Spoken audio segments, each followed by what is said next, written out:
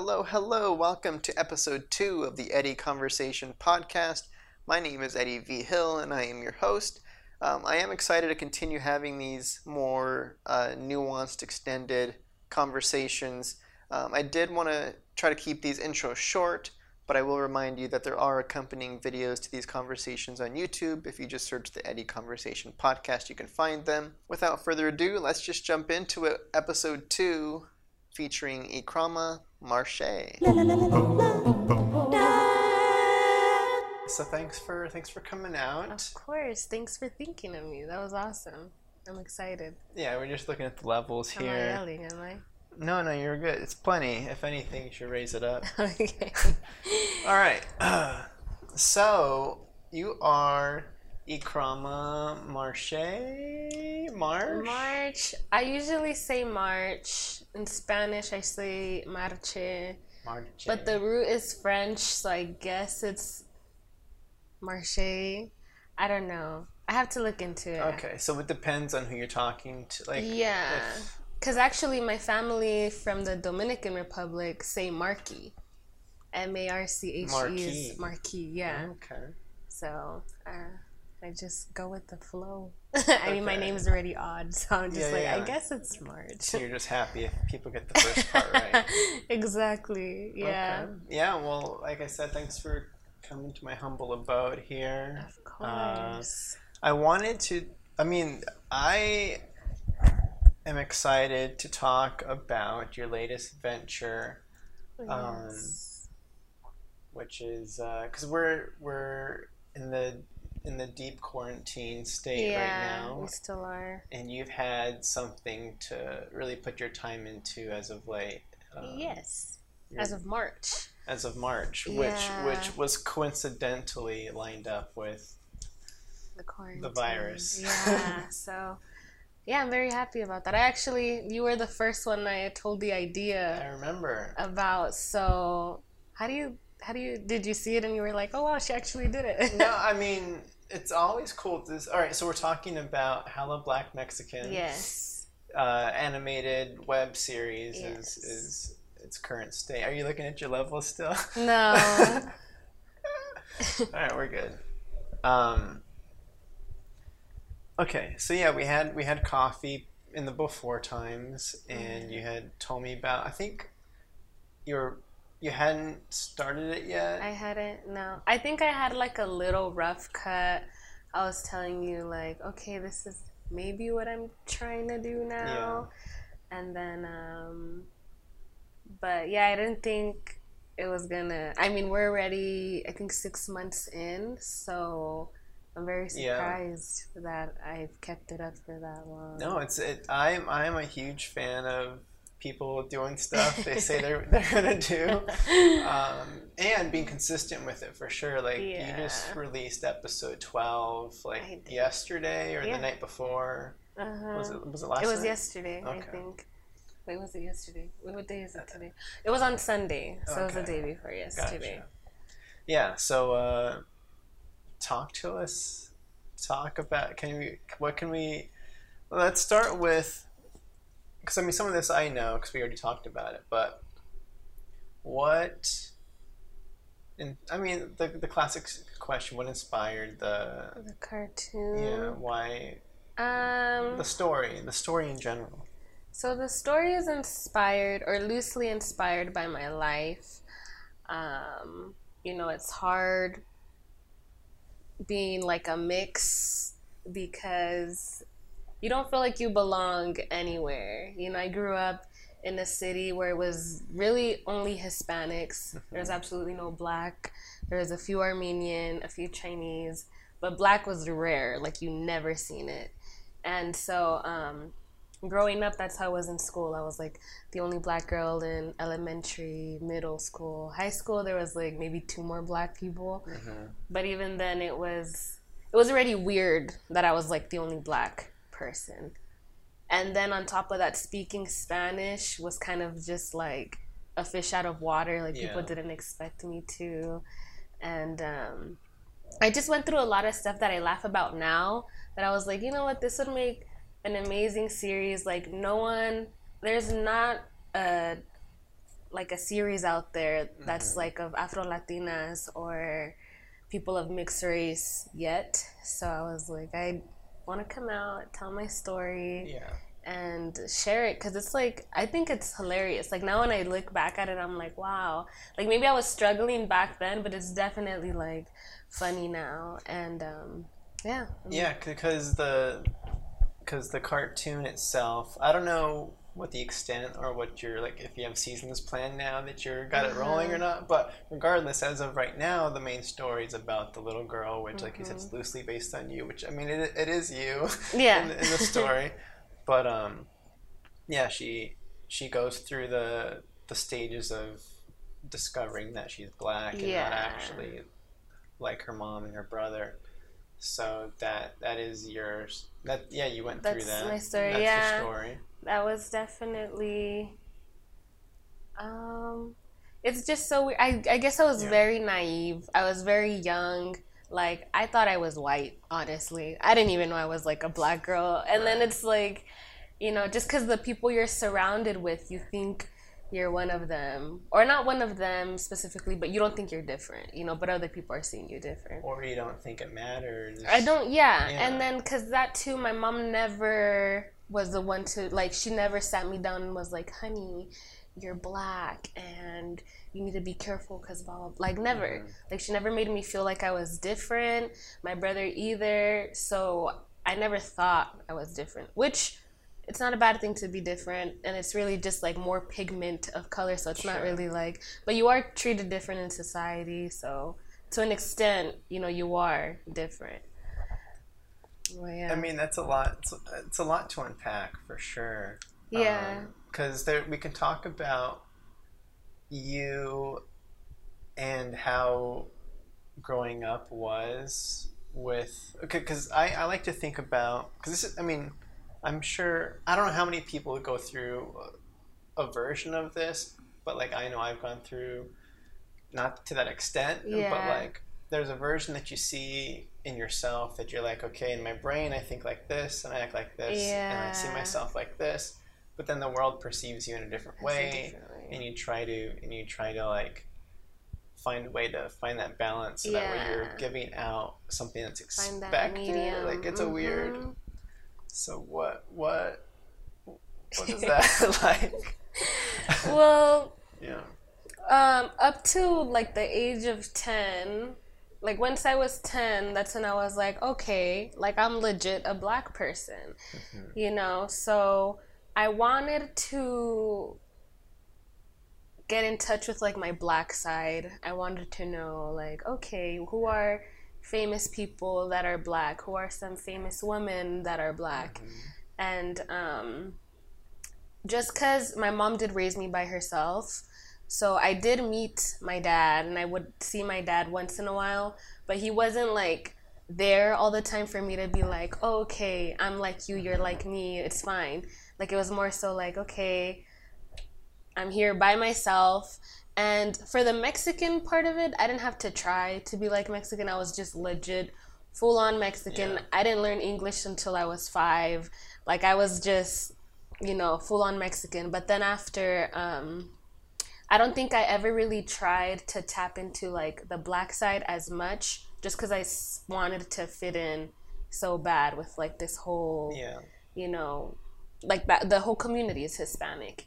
And I remember when I was younger, my dad, he's Dominican, he's still black, you know, but he wouldn't talk down on other black people, but certain actions that black people do, like black people, we have like a huge like stereotype around us, you know, like, oh, they steal, like negative stuff, you know? So my dad would really try to be like, oh, you're not black, like you're this, and then it'd make me kind of feel like, okay, maybe I'm not supposed to be like black, or maybe how do I not act black when I am black? So it was just awkward. I wouldn't really like tap into that world of being black, but I did look up artists and like that's when I got into like rapping a little bit. And the first artist was actually Eminem, who is not black. Okay. But I was just like, oh, he's a fish out of water in the rap game. Yeah. I'm a fish out of water here in my community. So I just felt like it was cool. Yeah, because in the show you do the quick Google search and the artist that you actually find in the show is Snoop Dogg. Yeah. Yeah, so... Spoiler, sorry. I definitely, remember that, thinking like, okay, he has the same hair as me, he has the same skin tone as me, and, I mean, black people created, like, hip-hop, you know, so I was very proud of that, but I felt like I didn't belong there still, and I felt like I didn't belong in my community. Yeah. So, I think slowly, like, I'm still learning, like, about black culture. Like, my first black friend was literally when I got to college. I didn't have any black friends, like, at all. Like, you know how you have those, like, white friends and Hispanic friends that are like, oh, I'm not racist, my friend's black. Like, I was that friend to them. You know? You were the friend that made them not racist?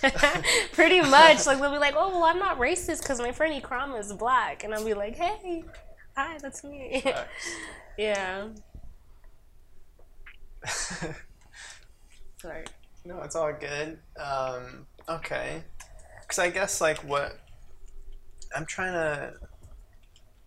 Because you've talked before about, like... And you hint at moments in the show. Because what age were you when you found out you were black? I was in 4th grade, so I'm pretty sure I was 9 or 10 years old. Yeah. And I wasn't like disappointed. I think I was more so happy to be different. I just remember coming home, because in the episode, it's episode 2, I believe, or 3, where I find out I'm black on stage because I'm putting white foundation. Yeah. Another spoiler alert. I'm putting white foundation on my skin. And I remember I went home and I asked my mom, like, why don't I look like you or my brother? And she was just like, oh, well, because you look like your dad. And then I just remember thinking, like, wow, I really I didn't get anything from you. Like, I got your height and your short fingers. Like, I didn't get your hair. So a lot of the times, like, after I had found out, I was just thinking, like, wow, I don't have straight hair. I don't have lighter skin. And I would just think, like, I wonder if people would treat me nicer. Because, well, one thing, I never got bullied, you know, because I was darker. I was never told, like, oh, you can't hang out with us because you're black. Like, that never happened. Mm-hmm. But I think that I would think, like, oh, maybe if I was light-skinned, I would be, like, pretty, or people would, you know, I don't know. I just started, like, putting those thoughts in my head, like, as soon as I had found out. And I think they just kept going even through middle school a little bit, just because I'm not surrounded by anyone who looked like me. But, sorry, what was the question? So I guess, like, I'm curious. Well, I didn't really have a question in there, but I was curious about, because there's different worlds that we enter as people. Mm-hmm. We're talking, like, there's the world of school, there's elementary school, there's middle school, there's high school, different things are happening at different levels, and then there's a world outside of school, in which, like, it's just different sectors where I'm just curious, and if there's any, I don't know, just how much the world played a part in all right, I'm very curious about the feeling like you almost don't belong to either side, and how that affects you, and then maybe how now you look back and you're like, I'm curious to know, what does it matter? Like, how much does it play into, should it matter? How much does it matter? How much other people put into it? Like, those kinds of things that those big questions, like, I don't know, it's kind of vague and broad, but, well, like, how big of a role did they play in me not feeling like I belong in both communities, kind of. Kind of. I guess let me ask one question. How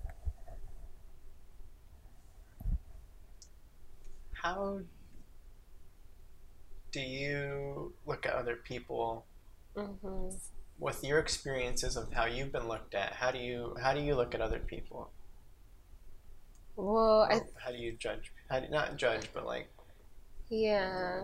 How do you define who a person is? Well, for like, cause I was treated that way, even if people didn't say anything, I knew they were like thinking something. But me, because of my experiences, and since the beginning, I was never someone to judge. I was never someone to really have somebody's appearance defined who they are.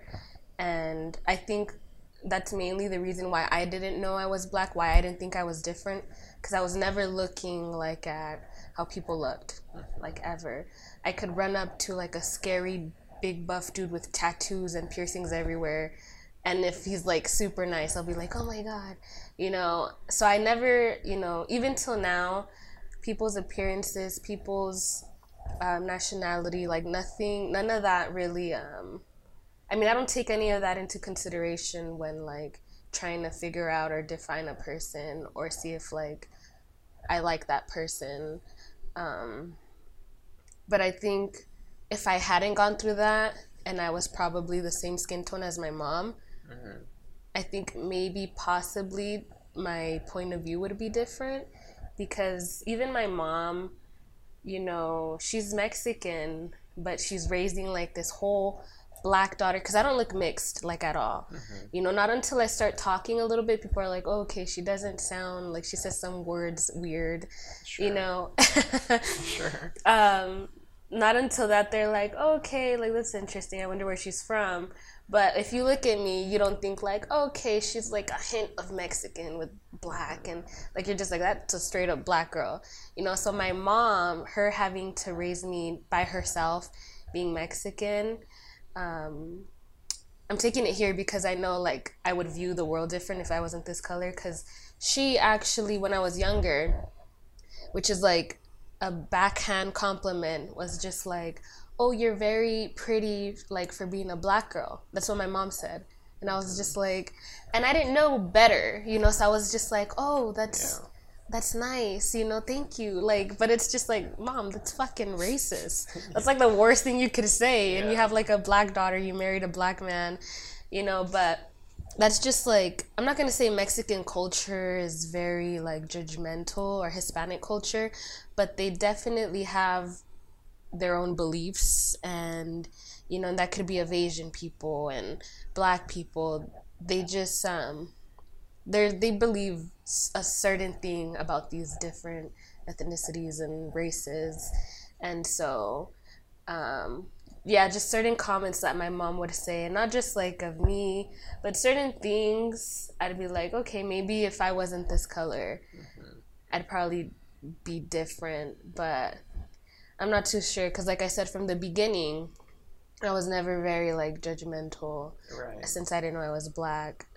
But yeah, I think I accept everyone with open arms. Yeah, no, right. Well, I guess like the interesting thing to me, especially, it just feels weird because it feels like we're in a new world. Yeah. Like stuff has progressed, and nationalities have mixed for a long time. And for some reason, people, like there's something in the brain that prevents people from thinking that when they look at people, it's like, oh, I'm looking at you and I'm gonna judge like you're one thing, and it's like, why wouldn't you assume that people are multiple things? Exactly. It just doesn't make any sense to me. But it's I have so many experiences where there'll be like street vendors like selling like the elotes and stuff, and the woman will be struggling, like speaking to me in English, like, oh, you know, trying so hard to speak in English. Right. And I'm talking to her in Spanish, like straight up, like, oh, okay, me da un raspado, me da unos chicharrones, like in Spanish. And she's still replying to me in English, like trying her best. And I'm just like, I'm speaking Spanish. Like, do you not, like, if I was lighter, would you comprehend that, you know, maybe I'm a little bit Afro-Latina or something? But it's weird because, yeah, I think a lot of people don't want to accept that there's, I mean, people just want to categorize you under one thing and one thing only, you know, but yeah, I mean, I think in the future, I mean, everybody's just going to be mixed. I was reading that everyone's pretty much going to have like the same skin tone and like eye color because there's just so much. Eventually, yeah. Yeah, but I mean, it's interesting. I wouldn't take it back. I remember like, because now I think, like, when I was younger, I would feel like, oh, I wish I was as light as my mom and blah, blah, blah, blah, blah. But, I mean, now I definitely, like, I'm super grateful to, like, look the way I look. For sure. You know, I mean, I wouldn't want to really change anything. And my childhood was literally amazing. Like, I loved my childhood. I loved my friends, and my friends just played a huge role in it. Like, they easily could have been like, oh, you're black, go play over there, but never, you know. Yeah. So getting back to the show, what have you experienced from other, like, people watching it or hearing it? Have other people reached out with similar experiences, or like, what kind of how's that been going? As soon as we put out the second episode, we already, like, on Instagram, we had like so many message requests.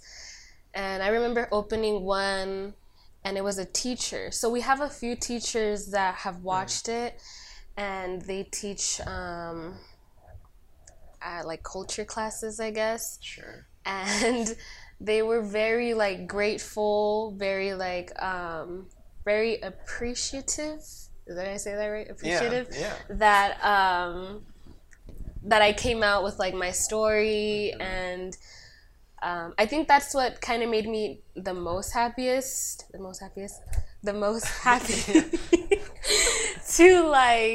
see that teachers are excited to make like my show part of their teaching program.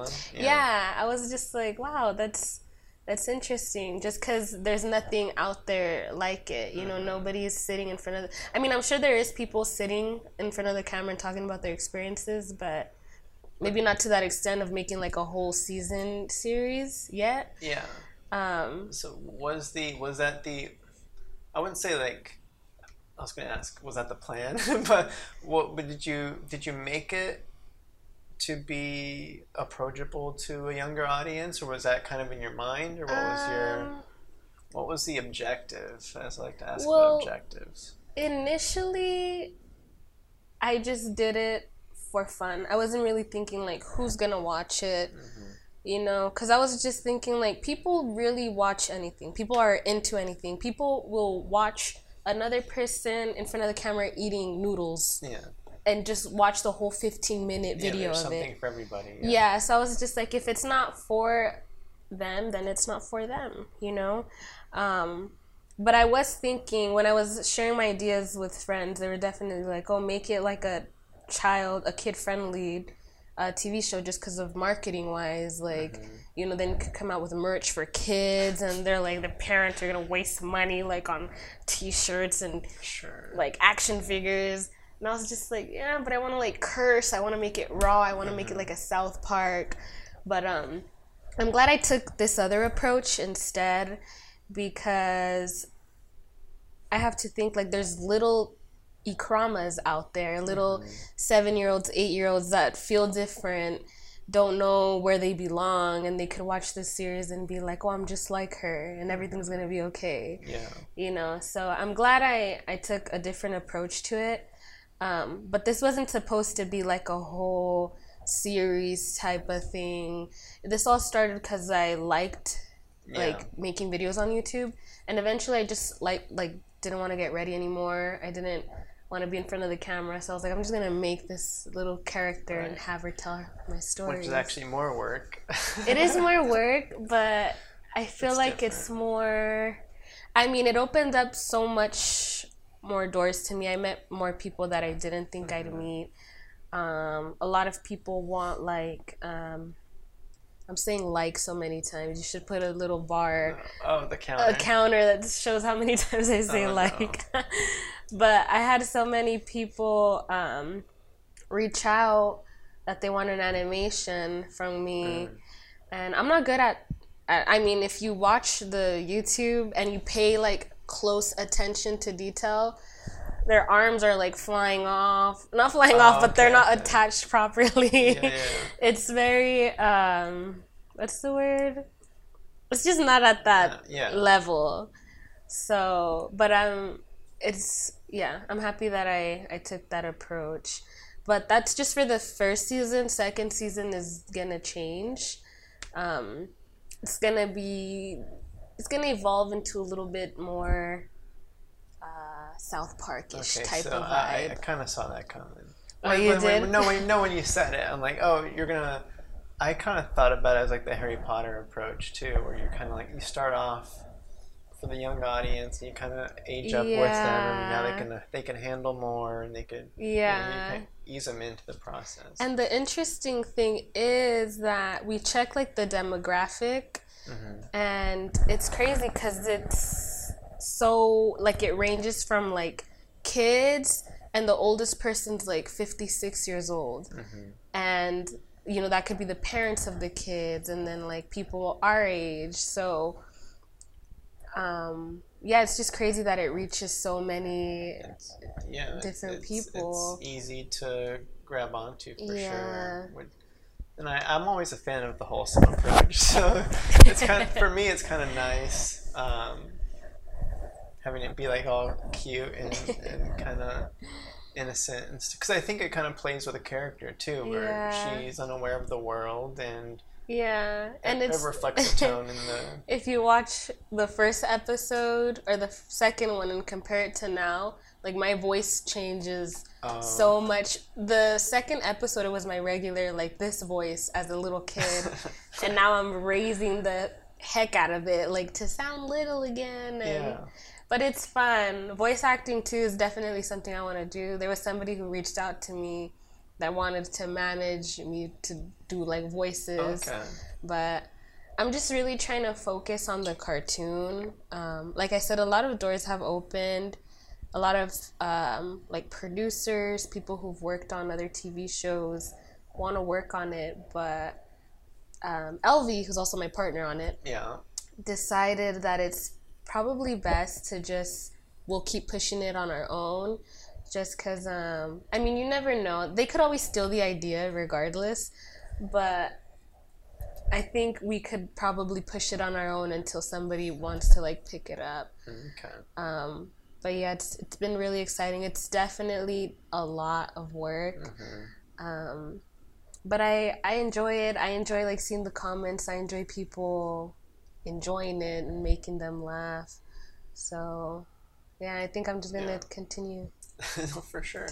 So you're talking about how like the teachers, like a couple of teachers reached out, and I don't know if you had any other examples of stuff that's come out of it. I mean, I guess you talked primarily about it, where producers and stuff like animators, voice actors. You're kind of, because we talked about that before at the coffee. Was like, I'm like, all right, well. You're like, I know you as a cinematographer and behind the camera, and you were just looking for something to kind of get a creative outlet in another avenue, and this was that, and I'm like, well, I think I asked you that too. I'm like, well, what's the goal? Are you trying to be an animator? You want to kind of work your way into that? But it's nice. It's nice having options and stuff opening up, and you don't know what's going to happen, which is kind of cool. I do remember we talked about it. It is a lot different. I kind of got so used to being on a chair staring at my computer that when I was on set just a few days ago, I was just like, okay, where do I go? Where's everything? Yeah. It was just so different, and but yeah, I mean, I guess the goal right now is just to make that particular show grow. I don't exactly want to like sell it off to anyone. If I still want ownership and everything, but if it could ever air somewhere, that would be amazing. Yeah. But as for me being an animator, I don't see that happening. But Yeah. I did do a short animation for a rapper, and he really liked it. So I think that's where most of probably the business is gonna come from. But Okay. the thing is just for me, like, to stay busy, stay creative. For yeah. sure. So Yeah. So can you give us, well, I guess for the people at home, where can they find the show? on YouTube, it's called Hella Black Mexican. Instagram is the same, Hella Black Mexican. I think that's and Twitter is Hella Black Mex. It didn't have the full. There was just not enough characters. Oh, really? You could only Okay. use 15 or something Shucks. like that. But yeah, go ahead and check it out. It's very spontaneous. You have like rapping in it. We have singing in No, it's it. very cool. It's all Yeah, over the place. so yeah, it's kind of like my brain. Yeah. You know. So, what? Before we switch into a new topic or something, how far have you planned out with it? So you're on episode 12 right now, Yes. season 1. How many more episodes of this, and then you're gonna take a break, or So like what's yeah, I'm gonna do 20 episodes. Okay. So I need 8 more to complete the season. We wrote out the majority of the episodes, and then I'm definitely taking a break because it's so time consuming, and just a lot goes into it with getting like actors to do voices and everything. I'm gonna take a break for a month and just basically be marketing, trying to make connections and network with other people that might want to join season 2, because season 2 is going to be completely different, and season 2 is probably going to start on February of next year. Okay.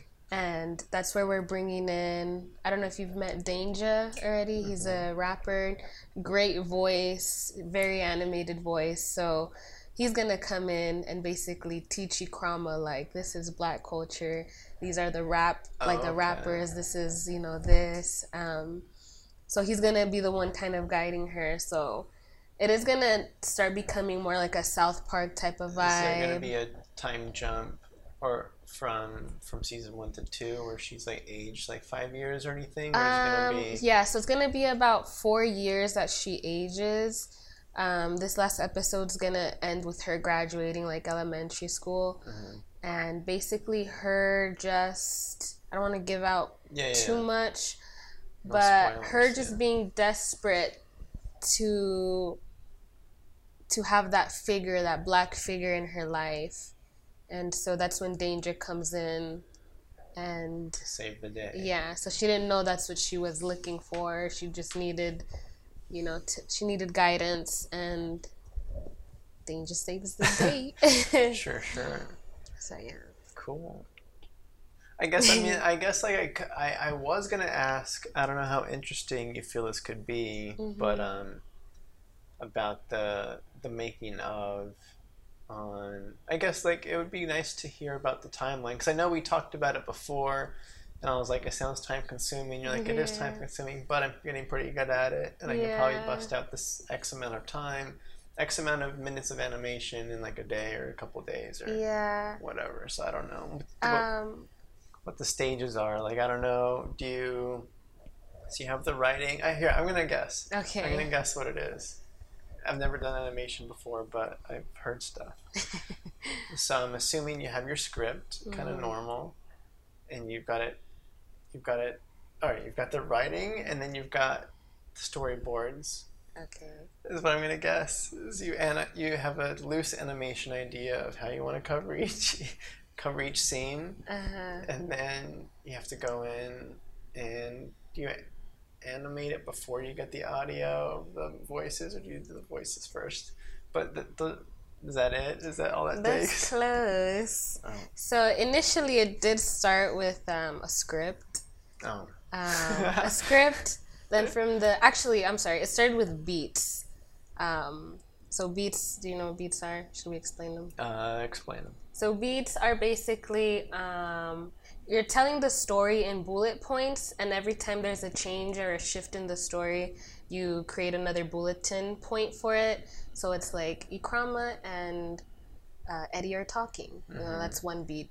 Ehcrama gets up to blah blah blah. Since there's a different action, that's like another bulletin. So kind of like an outline. Yeah. I think of it. I see it as an outline. I don't know. What'd you call it? Beats. A beat sheet. Okay. Yeah. Yeah. So same deal. We start with the beat sheet. Then we kind of make like a loose script. The script's basically just to get the dialogue. And then after we get the dialogue written, that's when we record the voices. Okay. And then after we record the voices is when we start creating the characters. We start creating the background, start creating the props. You create the background and the character after you've done the voice? Yes. Whoa. Just because sometimes if we create the character and the person can't participate in it anymore, or for some reason, like, I need to go do this, and they can't come out in it anymore, we already wasted time, like, creating that certain character for it. Yeah. And also, we like to listen to the voice, and then we're picturing, all right, how is this person going to look? Inspired by that versus casting the voice based on the creation. And that was how it first started. Yeah. Now, today, in September, I write like a lengthy paragraph, this is what's happening, and I just jump into it. I highlight like, all right, we need a background there, we need a background there. The good thing is we have all the characters already, like it's just a repeating character, so we have them already. We just drop them in the timeline. Backgrounds I was struggling with because I was literally drawing them out, and Elvie and I were just drawing out every background, every single detail, but we started using Adobe stocks. So that just made our life so much easier. Bam, we put the background, put the characters in there, call up people, hey, we need voices for this, that, third. Okay, I could do it. All right, start doing their character. And that's pretty much it. I think it's taken me a lot longer because I started working now. So I'm trying to do like both at the same time. Yeah. And I mean, I enjoy it though, because like I said, I have to stay busy all the time. If I'm not on set, if I'm not, doing anything with my time, I feel like You go crazy. I go crazy. Like literally, I'll get anxiety through the roof, So I'm glad I have this to entertain me. Okay. Yeah. So what is the estimated amount of hours on your side? Or I guess, do you have a ballpark idea how much? Because the episodes range from like 2 minutes to like 5 minutes. Yeah. So I don't know how long that takes. I mean, it's about. Let's say I really sit on it and do like 9 to 5. Yeah, if you did it all back to back, sure. It would probably take me. And this is having the voices already and everything ready, just animating. I think it would take me about 3 to 4 days.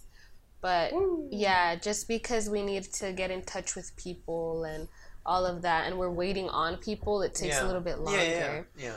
And because I work, but I could definitely like sit down and 3 days have something like solid. So yeah, like I said, it's going good. No, for sure. It's very cool. Yeah. Are you ever interested in doing? No. I'm interested in getting your voice. You have a very particular. Yeah, I'm still waiting for the call.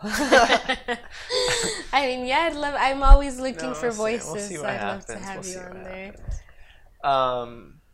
What was your question? My interest in what? Yeah, would you ever be interested in animation? Or what about directing animation? I don't really have that dream. That's not my dream. As a kid, before I was really exposed to film, Yeah. I did have dreams of who was I inspired by? Like I wanted. I think there were like certain actors that could change their voices. I don't know. For some reason, like Jim Carrey's coming to mind as having like a wacky voice. Yeah. And whatever. Like I was like, oh my gosh, like I would love, like I would write. I guess like as a kid, I would write cartoon ideas because of course, like I watched cartoons. So I'm like, I would love. My little kid dreams, I would love to have a cartoon where I created, like I voiced all the characters and I could like, that's cool. I could do that. But I have since grown up. I'm an adult. I haven't fantasized about doing voices in a long time, but I did at one point. It did really excite me. So there's a chance. There's a chance. I mean, yeah, because I never pictured myself ever tapping into animation.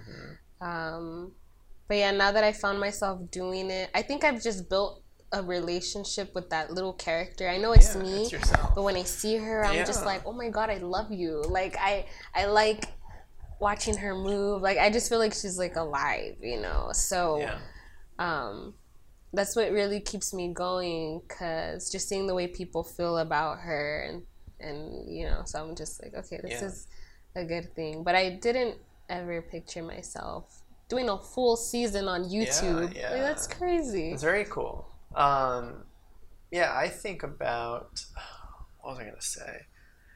The other thing that I don't know if you put too much stock into this, but I think about it a lot, is like you doing that.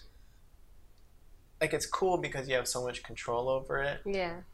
Which, like you're saying, Alvi was trying to tell you, like, let's keep the control over it. Yeah. But yeah, like with you doing the animation, you voice a character, you know the story, like it's kind of on your schedule, on your timeline, and so it's kind of like I like being in control of situations with like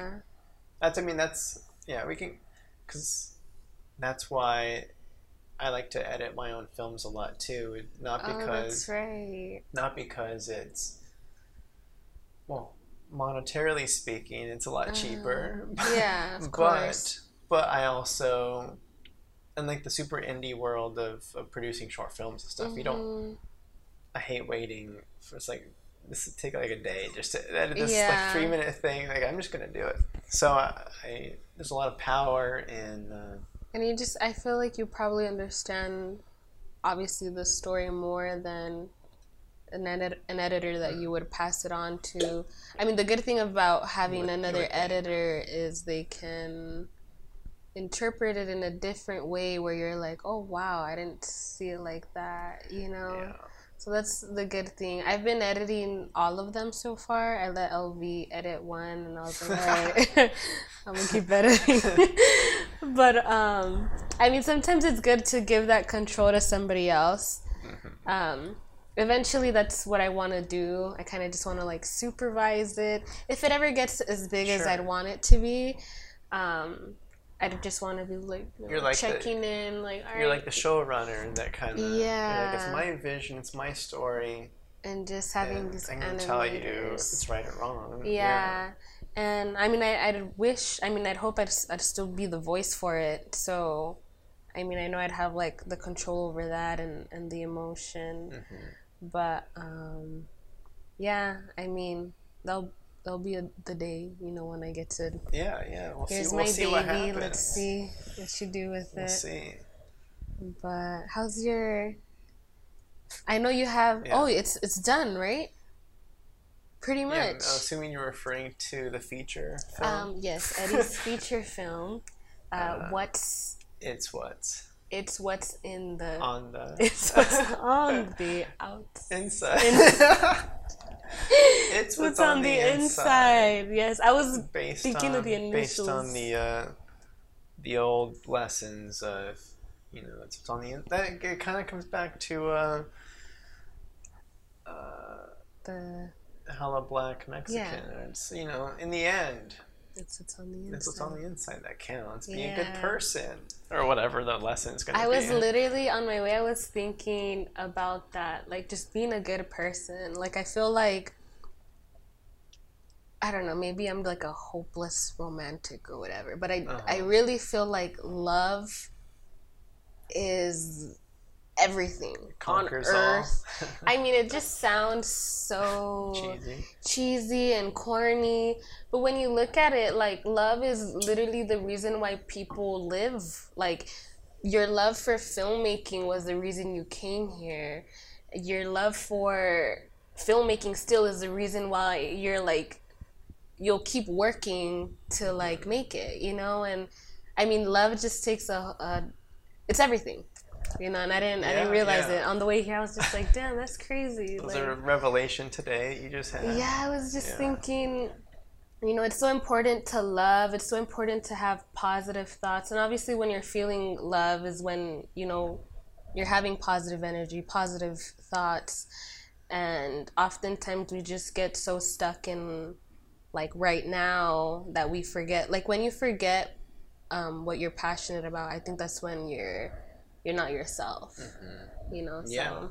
so I think if love you is lose track of what you want, you don't really know who you are anymore. exactly. Um, But my point with this is that love is the core of everything. And it just sounds corny, but it's literally the core of life. Like, if you're not here to love something you do, someone, you're wasting your time. You know, I don't think there's any other purpose but to love here on earth. I mean, I agree. And it's a tough world out there where I just imagine, because that's, I don't know, yeah, we can come back to it, but I was going to say, yes, the feature's done. Oh.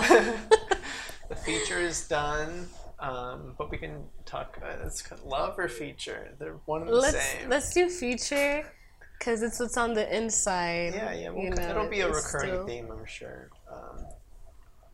But yeah, the feature is done. Yeah. I locked that in a few weeks ago now, maybe. It was a hassle the last few stages. Yeah. Because I don't remember where I was when we last met up, but like I had to spend the last bit of, or like the early bits of quarantine, just deciding, almost kind of like I had to switch out of editor brain and go into director slash producer brain and think about like, all right, how much more time can I chip away at this? Like, it kind of is what it is. Yeah. You can only send it out and get feedback. Like every time you send it out for feedback, you're gonna get something back, and then you're gonna either decide to change it or not change it. Yeah. It's like, it's up to me. What do I want? Which I was waiting for that moment, and it finally, I finally made like a deadline and kind of like, all right, I'm happy with it. That's all that matters. Okay, yeah, I was gonna ask, like, are you content? Like, do you Yeah, feel like this is what you see? Is that what you feel? Like, is that... Well, yeah, I mean, you said it's done. Not gonna make you go back and change it. No, yeah, I'm, because I look at my projects, I feel like a little bit differently than a lot of filmmakers. I don't know. Like, I hear a lot of filmmakers kind of beat themselves up over and over again about stuff that they made. Yeah, I can see that. And I've always been one, almost to my detriment, to see the positive on what came out of it. I'm like, I learned this on it. Like, of course it wasn't all perfect, but I know the circumstances in which the decisions were made. Yeah. And in those moments, I felt like all the best decisions that were, like, I stand by the decisions that were made. I'm cool. I can move forward. I can be happy with it. Be happy with the experience. So it's kind of like that with the feature too. I mean, that's good. That's good that you think that way. I think it's important. I mean, me, I don't think I would be able to... I'm a Libra, first of all. I'm indecisive, so I mean, that's like a lot of control. You have a lot of control. It's been a lot of... I mean, I've been working on it for a long time, but how long has it been already? On the feature, just the editing. I was thinking like maybe 6 months of editing. Wow. But then all right, so we had to shoot it, and then there basically was just the editing phase for 6 months, where it was just me tackling the Yeah. 180 scenes or whatever I had to edit. Wow. And then of course I got like a rough cut, and then was sending it out and getting feedback and stuff. Yeah. And then after that, I was lucky enough to have a post sound mix guy, and then Connor, the DP, colored it. Oh, So, okay. so then that was that post edit phase. Yeah. Of, all right, let's lock in the score, lock in the color, lock in the sound, and then Nice. those took another few months to lock in. How But many then hours would you work on it a day? maybe like 3. Oh, okay. It wasn't like I knowing I'm a I don't like getting overwhelmed, and That's good. I found methods to prevent myself from getting overwhelmed. Okay. So one Well, of that's them. really important. Yeah, sorry. I'm No, just no, go thinking for because it. that's really important because I don't take, like, even when I'm really frustrated or even when I'm really tired, I keep going. But that Mm-hmm. kind of starts stirring me away from wanting to go back to it. Yeah. So I mean, I think that's important that you find methods to edit and still feel like you're doing enough, because. Yeah, because it's a marathon, not a Mm-hmm. sprint. So I Very knew, true. because knowing that the workload is so massive, it's easy to get overwhelmed with like, oh my gosh, how am I ever gonna get this all done? Mm-hmm. But the point is, like, I would try to do like a scene a day, or that kind of thought process, and then I'd save the bigger scenes for later, or do some bigger scenes earlier because I had a vision for them, Okay. or I can hop around and do stuff. But Yeah, uh, yeah, so that's good. yeah, we had some hiccups at the final stages of this getting it done, like just like exporting issues of. Oh God, So that would it's scare just me. so it's just like it was so upsetting having all the files ready. It's like I got the sound mix file here, I've got like the DaVinci color file here, but Mm-hmm. we're coloring off of these other files here, and so like Mm, you have to. So we have the raw files that are being colored. So we got to export the color from this. yeah. There's like that issue with the export there, but like it's all done. And then Yeah. I've got to get that export done, and then get that export to combine with this thing, and then It's a lot. and then get the credits and tack that on. And, oh, I so mean, I'm proud of you. You've only been thanks. here, what, I think 2 years, right? 2 or 3 years. November will be 2 years. Yeah. And you already got a feature done, boy. Like, Yes, I've thank lived you. here for 22 years. And I'm almost done with one season of a cartoon. Uh-huh. So I mean, you're doing Well, it great doesn't, stuff. all those years don't. It doesn't count. It's not the same thing. I mean, a little bit. I feel like I definitely did waste a lot of time. And I'm not saying like the cartoon's like finally what it is, No, but no, I for think I sure. did waste a lot of time. I mean, I'm only 22, first of all, so Yeah, yeah. I just became legal to drink last year. So Congrats. I think I was living life a little bit, but I could still balance it with stuff I want to do. So Sure. yeah. Yeah, I mean, Wait, I um, hope you can't see my foot. You think you can see it? Oh, it's a clean sock. You're fine. it is. um, yeah, but yeah, it's done. I was gonna So ask you another thing too. Sorry, I'm the host now. go Just for kidding. it. Go for it. I was gonna ask you how. Well, you didn't overwhelm yourself, so that's actually good. Cause I was gonna say, like, how do you feel? Cause you'd be on the computer for hours, and then Mhm. you'd tap out of that. Like, did you feel? Cause me, Yeah. mentally, I feel like I'm still like when I started going on set again, it was just so different for me after like sitting on a chair for Right. so long. Yeah. Like, are you gonna continue to edit like your own feature films, or do you think you're gonna get help in the future? Like, how Uh, was? I mean, I could only assume that it was overwhelming. well, I I would prefer not to. Let's say as I'm moving forward, thinking about like, all right, sweet, how do I make the next feature? It's kind of where my brain is now. It's like, all right, cool, I've got some, whatever. Who knows what's going to happen? But I would love to be in a position to where I had the option. That would be nice. Yeah. To where like, because I have a deep respect for editors. I don't know how editors do it. Because I don't think I could sit in front of a computer for that long if I wanted to. Like, I just can't do it. Yeah. It kind of takes me back. This is like to like high school and stuff. There's always a people that are bragging about their all-nighters that they pulled before a big test as they were cramming and studying. Yeah.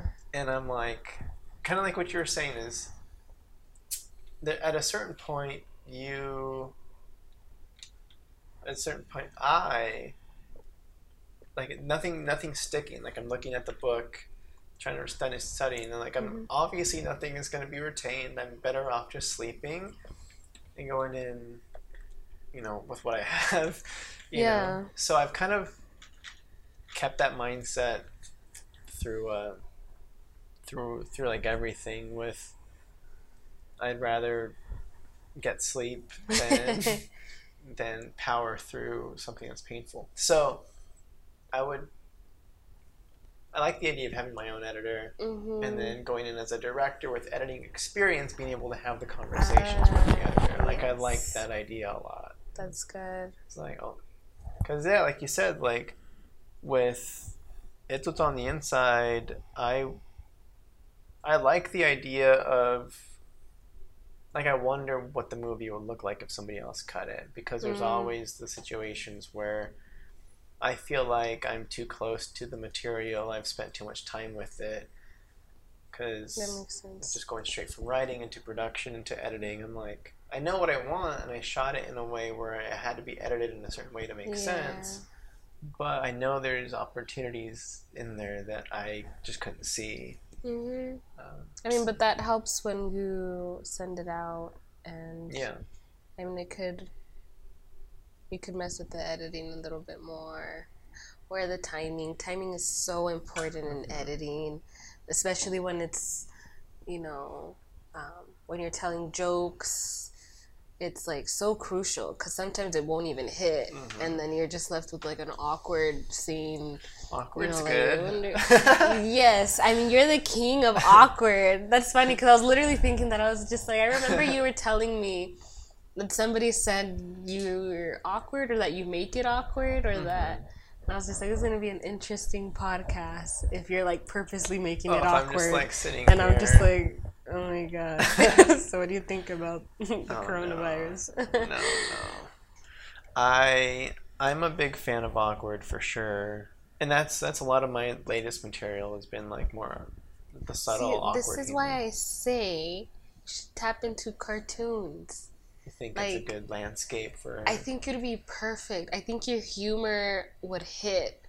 Like, but I don't want to do all the animation. No, you'd just direct. You'd just be the director. Who am I directing? Voiceovers, I mean, obviously at my level, we don't get like the whole big screen with the character talking and the person in the booth.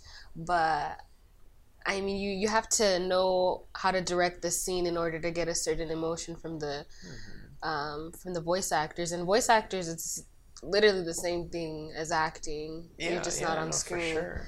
But I think you would. I mean, it would be so funny to have you. I should have you direct an episode, actually. If that's what you're asking. I mean, I'm open to it. Yeah, I think you have really good humor. I think it could be a little bit dark sometimes. My humor can be dark? I think so. I feel as though it can. So. Because that's a weird thing about like making stuff, because you can probably attest to this too with your series, but like you put stuff out there and you don't really know who's watching it, or who's taking what from it, or who's paying attention, who cares, who's looking into like like the evolution of the artist too, or like anything like that. So So I don't even know if you watched any of my recent shorts, but I do. They're really good. Sure. I really enjoy watching them. I mean, you nail the timing too. That's what I'm saying, like all the time. So that's very good. Editing is definitely it's an art of its own. Just like every department is so crucial to creating a film. What was I gonna say?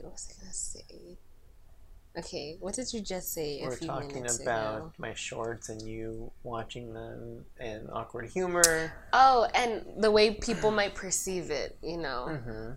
That's funny because I was checking my comments for episode 12, and Hella Black Mexican is loosely inspired by my life, so it's not all like 100%. I mean, my life isn't that super interesting, but just like the incidents that happened did happen. But when it comes to my dad was a part of my life, in and out, you know, because my parents did get divorced, but obviously they're perceiving it as like authentic, like 100%, like to the core real, which I was just like, whoa, like it's not like that, because one of the comments was just like, oh, I didn't grow up with my father either, like he's a deadbeat, like I wouldn't even look for him, why did you waste your time looking for your dad? And I'm just like, wait, like my dad isn't like a deadbeat, like my dad is he actually loves me, but you know, they perceived it differently, obviously, because that's how I'm putting it on the screen.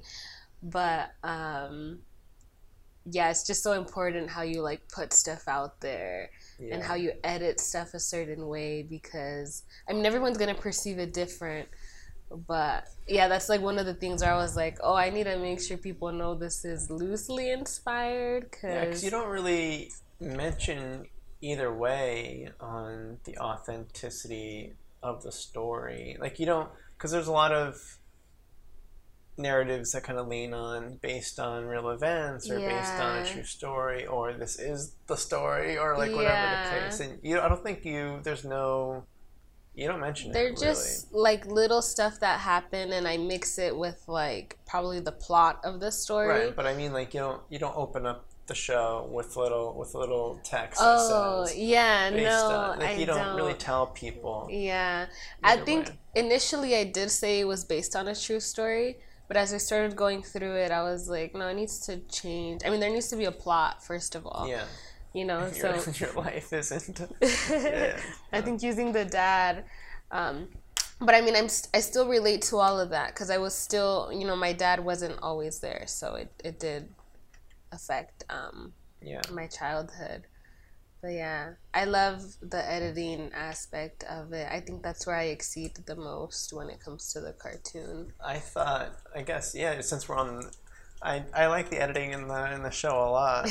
Because I'm like, I mean, there's a lot of humor in there, and there's like the score kind of swells up at times, and you've got some cool zoom ins and wides. I'm like, what? This is like legit filmmaking right here. That's why I was like, oh, there's got to be storyboard. She knows what she's gonna hear, but like I don't. I just see it in my head, and you know, as I'm editing, I'm like, oh, this could be a cool zoom. So I go back and I'm like fixing it. I have like 4 different programs running at once. Anytime now, my computer's just gonna die. But it's working for me right now. Sorry, I got really hot again. I'm wearing my grandma's sweater. But yeah. Cool. What? I had more topics, but I forgot them. So the feature's done. Do you cut like between them? Cut what? Oh, you don't cut, huh? No, I cut. Oh, okay. It's an effort to it's a long podcast, but yeah, I went through on Michael. Yeah, for sure. I don't cut often. But you're gonna cut this. Yeah. I mean, look, I've got my notebook here. I got topics. Oh, nice. I did my research. All right, this is easy. So let's talk about, we have 2 options here. We can take a little break, and I can blast the AC a little bit, and then pee break or like whatever, and then come back, or we can just continue We could continue. You just want to keep going? Do you need a break? No, I'm good. Okay. All right. So let me make. All right. Cool. All right. One thing I wanted to kind of just reminisce on, especially. All right. I don't know. Like, let's talk about our history and how we met, and kind of reminisce on all the film sets and stuff like that. Like, all right. Let's hear from your perspective on meeting me. I really like hearing about myself. Of course. How it goes. So I met you on the set of the clown one, which is called... At the time, it was called Circus Road. Circus Road. Very interesting movie set. I think that was one of the exciting ones I was on. But I was actually not even supposed to be on set. You came in late, right? I did, because they had a second AC who wasn't really doing her job, I guess. I came in and I killed it. You killed it. In comparison, I was like, dang. It's funny because she was black also, so I guess people kind of confused us, or some people never thought she left. But really? That happened? Yeah, they were just like, oh, blah, blah, blah. And I was like, I'm a different person. Whoa. But, yeah, I remember meeting you. I think you were one of the first ones I actually met on set, because right away you, came up to me and you were like, hi, I'm Eddie. Let me know when we have, a lens change, blah, blah, blah. Very sweet, very, very soft voice. I was like, oh, my God, he's so nice. So for you being the first face I see, other than Dave, I was a little bit intimidated by, because his piercings, and he just seems very He's a classic but as soon as he dude. talks to you, you're just like, wow, you're nice. So and then you were the next person I met. I thought you were very nice. I thought that, the more I went, you were definitely you'd just pop out of nowhere, kind of, and just be like, hey, how's it going? And it's just like, oh, shit. Hey, Hetty, what's up? But, yeah, I thought you were cool. I think we, connected and talked about, working more outside, right, of... Yeah. A film. I thought you did your job really well. You never looked like you were cold, and it was freaking freezing. I was cold. And you were just, you were very Just gotta play it into off. your job. Yeah, and you made your job look very easy. You just looked very chill, very relaxed all the time. I've been on set where script supervisors are very no, that's not what she said. Going up to the director and being like, no, it has to be this. Very crazy. And then the director going off on the script supervisor. Whoa. But here it was just very ooh. Yeah, you did your job very good. And I think you were one of the people on set I could definitely go to and be like, hey, how do I, or blah, blah, blah, blah, blah. Even though I never really asked you for anything, but I think you're just very welcoming. Because for somebody who's new to set, it could be very intimidating. Meeting new people, you don't know what level of expertise they're on. So me being brand new, just leaving freaking film school, it was, the experience was nice. Was remind me, that wasn't your first feature set or anything, or you're making it sound like it was. I'm just trying to clarify. Well, feature film, yes, because I've done music videos a lot before, and short films. But a feature, it was my first one. I'd still be on short films that were still 3-4 days. But yeah, I think this one just felt more different because I only knew LV. On other sets, I knew maybe 4 or 5 other people. But, and then also, not Dave, but the operator. I forgot his name. He was older, an older man. Wait, the DP... Dave was the one with the piercings. Yeah, he wasn't the DP, though. Dave was first, right? Yeah. Dave was first, and then the DP. I don't remember his name. I don't remember his name, but he did intimidate me a little bit. Like just because he's older, he's a senior, he's been doing this stuff. But I did do second AC before, but never in that weather. Never like just. It was always fun. Yeah, this one definitely felt like a we had a lot of night. I don't think we did like overnights, but we had like late nights. Yeah. And it was like November, October.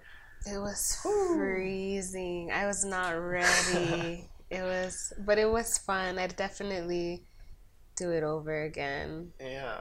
It was interesting. There's some spots where I'd be like, how is this going to cut? Because this looks ridiculous. Oh, actually, don't put that. No, it was fun. It happens. But like, did I ever tell you about how I got on that show? No, I don't think so. Because that was, I had literally moved to LA and was on set of the next day. Like, I moved to LA on a Thursday and was day one Circus Road that Sunday. Wow. And how do you get jobs that fast? That was crazy. That is good. So no, it was through a script supervisor email chain of some kind for like intro script supervisors, because all I had really done before that was like my the workshop and like short films and stuff. Yeah. But I moved there and like an email came in like during the drive or something, and it was like, anybody looking to work for like the rate was like super low. It was like $150 a day or something. Yeah. And I was like, well, of course I'm down. Like I need to be on set. Yeah. And it was only to cover for the first 3 days because the guy was sick, and he's like, yeah, it's coming up, and I need like the first 3 days off or whatever. I'm like, all right. So I showed up and I was doing it, and the dude emails me. He's like, actually, like, you can just keep it. So I gotta. So that was pretty cool. Like, I was super lucky, and I hear that never happens. How was your experience? I enjoyed it. No, I mean, I always think about my position as script supervisor on set as always, like you said, like I come across as really chill and like everything is going smooth, and I'm like, well, like, so I don't necessarily have a lot of power on set.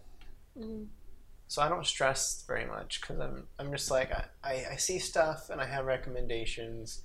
Yeah. And I'll chilly go over to the director.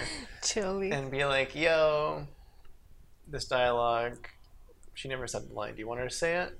Oh, no? Okay, cool. Yeah. Or whatever. Off, yeah. Yeah, because then... And that one was a tough one, too, because there were moments where I'm like, okay, what's the geography of this, like, hotel? Like, where is this room in comparison to this room? Because we need to have her run. Because she's like running from the clown, and she's got to end up at this other location. I'm like, okay, like, where is the location? Like, you need to know where. Like, draw me a map. Like, in this fictional world, what does it look like so I can know as the continuity guy? So there's like, I never thought of that. Because otherwise, actors are just running in directions, and then it cuts, and you're like, earlier she ran that other way, like that whole kind of stuff. That's true. But yeah, I don't know, it was my first feature, and I've grown a lot since then too. Like, I'm no longer doing the paper. I was doing paper back then. Oh, now you're using. And I use the iPad now, and that's all I really have. I'm just slaying it. Oh, that's nice. So it's super cool. Yeah, sometimes I'd look at you and I'd be like, damn, I want his job. That's how chill you'd make it look. Because I was running back and forth, batteries, lens. Second ACs are, camera assistants are always on the move. It's funny because we're going to be shooting another music video soon. And last week we did a music video. I was second AC, and I told LV like, yo, I think I want to start ADing now. Like, right. yeah, I think the cartoon just took so much of my time sitting doing nothing that when I had to move and think fast, like you need to be on your feet, when you're a second AC, just like making sure you know what they need at all times. I was not that. I was like, I'm supposed to be slating. Like I forgot everything. I was like, I need to slowly get in the groove again, and I definitely want to try out ADing. Not because they don't physically do much. I mean, that's a perk. But I mean, physically, you have to sometimes wrangle with talent and all of that. It's a lot of walking, but that's kind of like what it is. So a lot of walking. I do want to that kind of walking too. Yeah, I want to try that out. I just want to like try different positions now. I think for sure cinematography, I'm always gonna go back to. Sounds like you want to be in charge, is what it sounds like. Yeah, I think it's just like being on this cartoon and getting in charge. Because, you're the director, producer of the cartoon. Yeah. And then DP is, of course, the head of the camera department. And then AD is the head of the whole production. Yeah. So it's like, I just want to be a decision maker, right? That's kind of like... true. I didn't see it that way, but I think that's the way it's heading. But I have so much camera stuff that I just can't give up. I just like everything. Just can't give up. I love everything. No, it's cool. I don't know, build a retire? car one day, become a dermatologist. I don't know. I think I'm super spontaneous. I just want to keep doing. You said you might build a car one day? Yeah, I might build my own. I mean, when I was little, I had a dream of building my own car. So, I mean, that might happen. You never know. Sure. I think I'm always doing. I have like 10 different Instagram pages, photography and cinematography, hella Black Mexican stuff I'm selling. I want to come out with like a skincare like I'm kind of wasting my time. Like if I'm not pretty scatterbrained there. Yeah. You'll figure it out. You got time. You said 22, so yeah. That's like, it's you got. I mean, it goes by really fast. I feel like I just graduated high school like last year. I like to tell people, like, I didn't start figuring out who I was until I was 23. Like, I didn't even know who I was. No, I feel that. Because I feel that right now. I'm, like, looking at myself like, okay. No, you have an idea of, like, I don't know. It's a little bit different. Because I was still... I didn't graduate college till I was 23. Oh, okay. Like, I did my engineering track. And... Wait, I did not know that. Yeah, I went to the University of Nevada in Reno and got my bachelor's in mining engineering. What? So, yeah, my plan was to go the smart route and go make some money after college.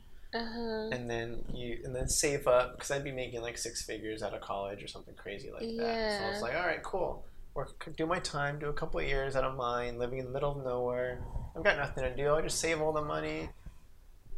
Then I'll move to LA with like, some cash. Well, I mean, that's smart.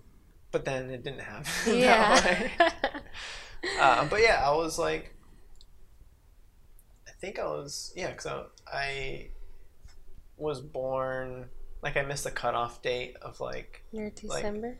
I'm September. My birthday's this month. So I'm Virgo. Mine too. So I was born in New Mexico, Albuquerque, and when we went, because there's like they have the date that after that date you have to wait till the next school year to start school or whatever.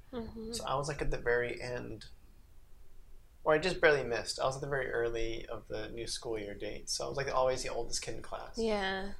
So I always think about it too when I graduated. I'm like, dang, I was 23 when I finished college, because it was like like I turned 19 first year of college. Yeah. Super early on, and I took 5 years. So, so yeah, I was 23, and gone through some crazy relationships and stuff that really tested me. Yeah. As we do. And yeah, it wasn't really till then. So when you say 22, I'm like, I mean, but it does go by fast. I think it takes forever. It doesn't. I mean, I feel like if somebody asks me, which I was asked not so long ago, like, how old are you? I said 19. Like, I literally thought I was 19. I'm about to be 23 on the 23rd of September. Oh, nice.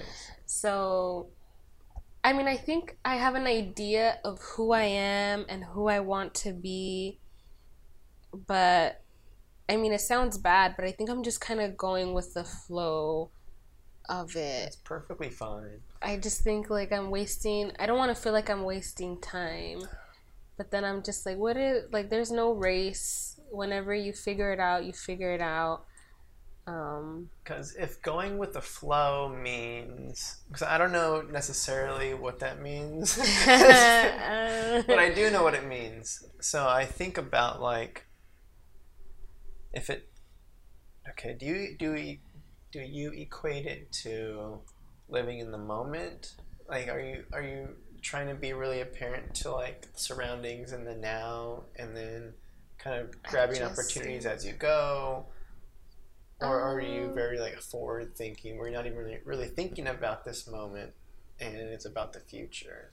Like, oof. I feel like I'm in the middle because I am living in the now while thinking of the future. Mm-hmm. So whatever I'm doing now, obviously I'm thinking like, okay, this is gonna be where I'm at in the future if I do this a certain way now. Or right, what you do now helps dictate what's to come. Yeah. So I'm going with the flow in a sense of I'm gonna stick to this, and whatever happens is gonna happen after, like, whatever happens. Yeah. I think that I definitely just have to stick to something because, like I said, I wanted to be a dermatologist. I wanted to build a car.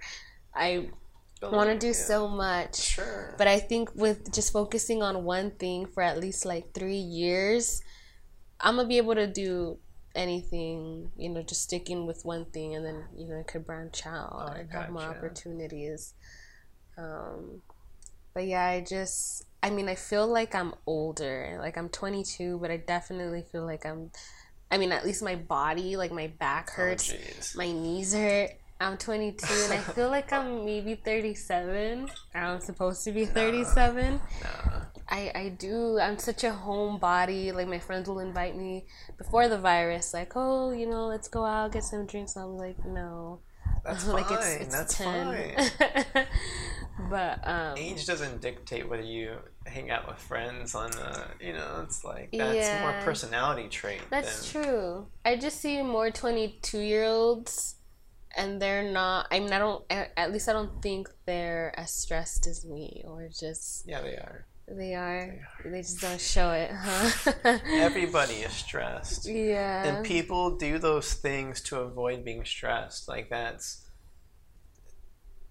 people go and hang out to de-stress, just to like avoid life. So it's like, I'm gonna go out and party and hang out with these people because I don't have to think about life when I'm with them. And so they spend all their time avoiding the things that are gonna come up at some point, versus just accepting them and understanding that something will work out here. Yeah, I don't regret anything. I'm very happy, where I'm at. I'm very happy to have the support I have from like family, and because my brother's gonna be a doctor. Me, I'm an aspiring filmmaker / animator / entrepreneur / whatever. And my mom's just like, you go. While my brother's like studying his ass off for finals. So it's it's very different. It's different tracks, yeah. But I'm grateful that they're supportive all the way, and it's important to have a supportive family. or else you build your own supportive family, because Right. sometimes your own family is not very supportive. Yeah, so you've been blessed with a supportive family. Yeah, That's awesome. I think my mom, ever since I was little, I think she'd always seen that I had like a thing for creating. When I was 7, I made my own little stop animation with like my little poly dolls, and I had a YouTube channel, excuse my language, called grandmafuckyou.com. And me and my friends came up with it. When you were 7? Yeah. Dang. Yeah, I don't know. It was just something. Yeah. Like, go to www.grandmafuckyou.com. Like, that was the way we ended every little animation. Yeah. And so yeah, I mean, I was into that. I'd take her flip phone and do little stuff with it. So I think she always knew, like, okay, she wants to do something in the creative aspect. I'd make my own like cell phones out of cardboard. Yeah. Just always kind of being creating crafty. something. Yeah. Yeah, but I definitely thought of going the smart route. I did go to UCR. Smart. Yeah, the smart. To UC Riverside, and I was sitting like in an anthropology class, I think, and she was talking about, you know, monkeys and the evolution. And then we had our clickers and we were looking on board and we had to like answer the question. And I just remember thinking and like looking at everyone, because it was a huge lecture. I was just like, damn, I'm not supposed to be here. Like, I'm just pretending that I belong here. I was studying to be in HR, I think, or something like that. Yeah. Yeah, and I was just like, oh, I need to get out of here. So you were studying to be HR? Like a human resources? Yeah. But this was an anthropology class. Yeah. So how did you know based on the class you were in? No, well, see, first how off, does that work? When I had applied, I had clicked for my major to be something in film or media, but I think I had clicked the wrong thing, so it had said like human resources or something. And I don't know, I just remember like just being there in that anthropology class that I actually needed. I don't know why. Yeah, sure. But I didn't think like, oh, I don't belong here because this is not my major. Like, it says this is an HR. It was just school. It was kind of just like, yeah, I'm not supposed to be in this school, you know, studying my ass off or memorizing shit to pass. Yeah. So yeah, I was just looking at everybody putting like their answers in the clicker, and I'm just thinking like, okay, I'm definitely not supposed to be here. I just left the lecture, went home, dropped out online, and then applied to the LA Film School, and then started the next month. And I remember calling my mom, and I was like, hey, so you know how I'm, you know, and she's just like, what are you trying to say? I'm like, well, I just dropped out of like UCR. And she's like, oh, okay, well, what's the plan? Super supportive. I'm just like, well, I'm gonna go to the film school. I don't know how I'm gonna pay it off, but you know, we'll figure it out. And she's just like, all right, if that's what you're gonna do, if that's what you know, that's your calling, then go for it. And I did. Moved back with my mom, took out loans, which don't do it. Don't go to film school. Just okay, I was gonna ask. Just go on set. Just talk to people. Network. I don't think film school helped me like connect with people with similar interests, obviously, but I didn't learn anything until I was literally on set.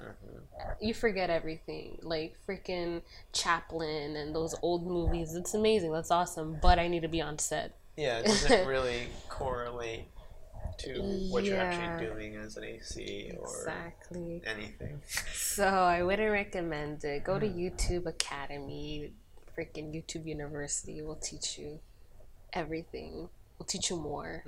All the tools you need.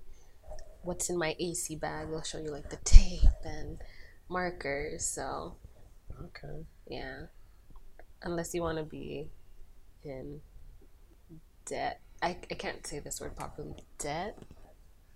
It's just debt. You don't pronounce the B. It's just DET. Debt. Debt. Yeah. I just want to be in debt. So. Yeah, debt's no fun. Yeah. Okay. Was that a pun? You said debt's no fun? That's not a pun. You mean a rhyme? No, a pun. That's no Like fun. instead of saying that's no fun, you said debt's no fun. Oh no! I didn't plan that at all. All right, so we were on Circus Road, and then we were. Oh my gosh! So we were all right. So I remember from there. I think the timeline works out to like we were gonna. I think van life came next. So I don't. Was that like?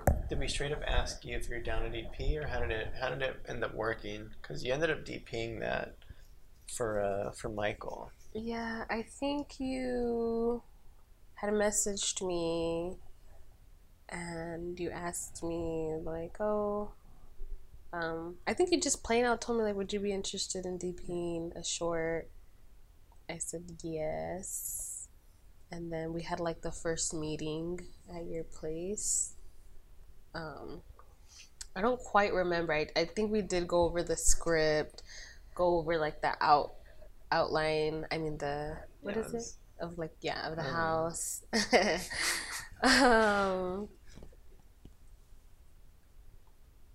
But yeah, I think that was the second thing we worked on. You were script supervisor and sound, right? I was sound and producer. Oh yeah. I don't know. I don't think we script supervised. I didn't take any notes or anything. So I have a picture of you like holding the boom in the middle of the street. Yeah. Michael was not very happy with the sound. I remember. Oh, he wasn't? No, because like I said, I had Michael on the podcast last time. Yeah. And he brought up again how he made sure to pay for the post sound mix because he's like, we only, he's used to lavs and stuff. And yeah. I only boomed it with my little dinky boom mic. So, like, I thought it was fine. So now he learned to, and I mean, sound is so crucial. Sound is, yeah. You definitely we did what we could to shoot the thing, which was the important part. But, I mean, I think it was a good little piece, especially if he wants to be like, this is what I want to do. Yeah, little concept. Yeah, short. So I think it was fun. The acting was really good, and it was. I enjoyed it. Yeah, that was a fun thing. So we did that. And what came next? Then you came on my set for Who Shot Ya? Who Shot Ya? Which, rumor has it come out yet? What's happening? I have a trailer. You can check it out. Oh, nice. Off camera. Off pod. But I think you were there for like 2 days, right? I think so. Yeah. I came in to help finish it, or... Did I come in late? I came in later, right? Or was it I don't know. You came because we had 4 days. You came in the last 2, I think. I think that sounds right. Yeah, that's still not done. It's almost a year already. Because your connection to it was somebody's project for school, right? It was it was all of our thesis. It was a thesis project. So you had to turn something in, though, right? Like. Well, LV was supposed to be the editor. I don't think he ever completed it. I think we have a rough of the entire thing. But after the notes, he never did anything to it. Oh, okay. The rough was submitted and you guys got notes on it, and then that was good. Yeah. It's like, sweet, you shot something. Here's your grade, and that kind of deal. And the reason it's taking so long is because we want a score for it. And Danger, who's one of the main characters, he's working on the score. And at the same time, working and doing. I mean, we all have a bunch of other stuff to do. But it's one of my proud pieces. So I was like, wow, it looks really, really good. There's some tricky stuff in that. I just remember the big house. There was a big water sequence we did in the house. A big what? Like a big oneer, like a big one Oh shot yeah, long take that was. that I had to hide. Like I had to do something, and then I had to like hide behind the door for the rest of the Yeah, take. I hate. That's like the one shot in the entire short film that I hate. The one that And I didn't have my eyes on. Shucks.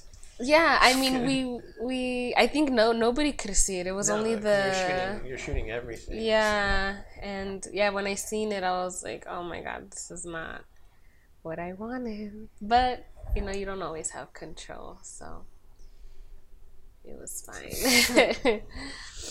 And then I think that's Let me see. it, Let me see right? what notes I had. I think I remember. All right, I guess only from there, pretty much. You came out for 1 day or 2 days on my feature.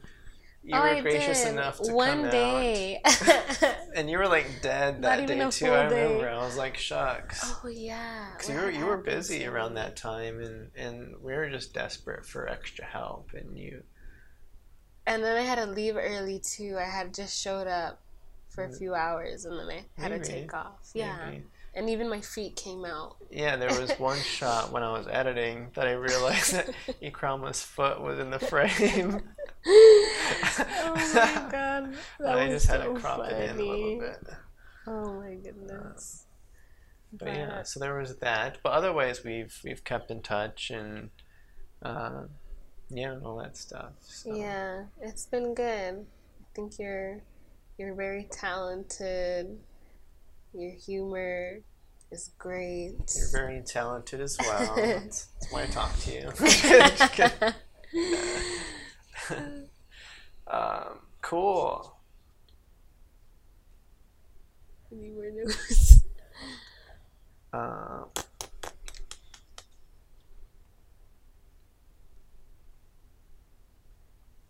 We talked about a lot. We did. I think it was very scattered at the same time. No, it's very good. But I That's think how it goes. I think it was good. How do you feel about the vaccine? How do I feel about the vaccine? Yeah, like when it comes out, is it something you want to get? Here's the issues with the vaccine. Oh. No, it's not really the vaccine itself. It's that I think there's too much mistrust around the vaccine. Yes. In general, to where most people aren't going to get it. So even if you do get it, not enough people around you are getting it. Like the whole purpose of a vaccine is to create herd immunity. Mm-hmm. So if enough people get it, then at least the people that didn't get it are still safe because all the people around them have the vaccine. Yeah. So everybody's safe because the smart people are protecting the dumb people. Or how, whatever, the vaccine, Yeah. the herd, whatever. What did I say? Herd immunity? Immunity. Mm-hmm. So I feel like it's kind of a tough position for this country because we don't trust nobody right now. Yeah. So it's kind of like, Definitely. hey guys, we have it right here. It's Trust like- us. It's ready. It's good. It's Yeah. and even if I'm like stoked about it, I'm like, sweet, I can get back to work and I can go to work safe. It's like, is everybody gonna get it Yeah. or? That's true. So that's more about what I think about versus like the conspiracies about the chips and the little nanobots or like whatever that is. I think it's definitely heading somewhere. You're talking about the vaccine? I think it's just like the beginning stages of an agenda. Not to be like conspiracies or whatever, Sure. but it's just so interesting to me that it takes them this long for a flu type of virus. I don't know. There's just like a lot. It always takes that long, though. I mean, I It's just usually feel a like year and a half. where we're at now, 2020, the technology we have, the knowledge we have, and we're not prepared for something like this is kind of just like mind-boggling. Like, whoa. It's a very fragile society we've built. Yes. Where that's a good way to put it. We can get toppled so easily with like this.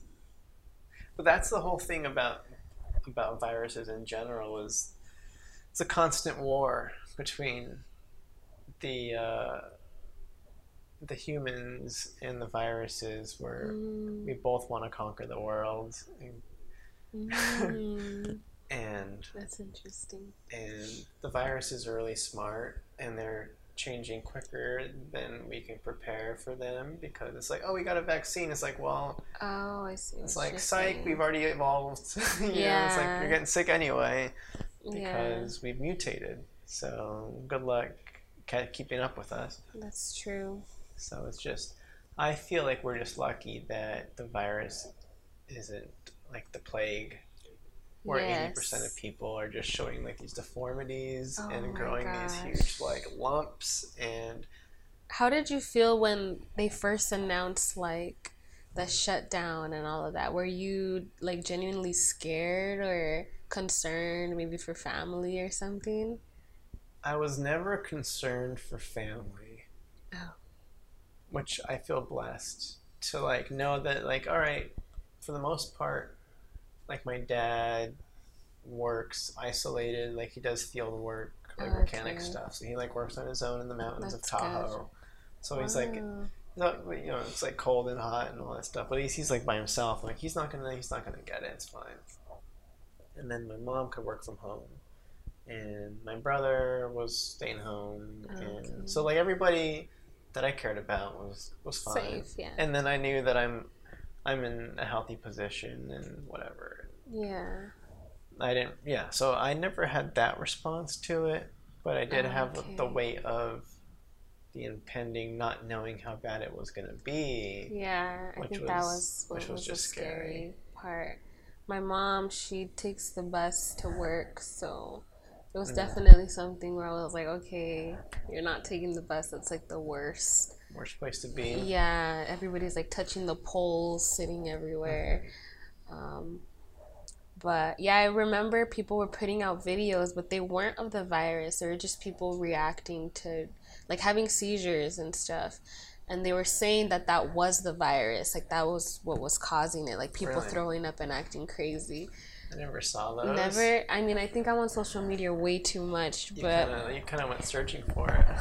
Yeah, it was kind of like, no. As soon as I seen that, I was definitely like, oh shit, you know. And I was just like, well, if it happens, it happens. If I get it, I get it. I feel like I'm strong enough to fight it, you know. But I was actually very scared, but it never made me like act out and buy a bunch of toilet paper. Like I never did that. I actually went to the vitamin section and started getting a bunch of vitamins, teas, a bunch of fruits.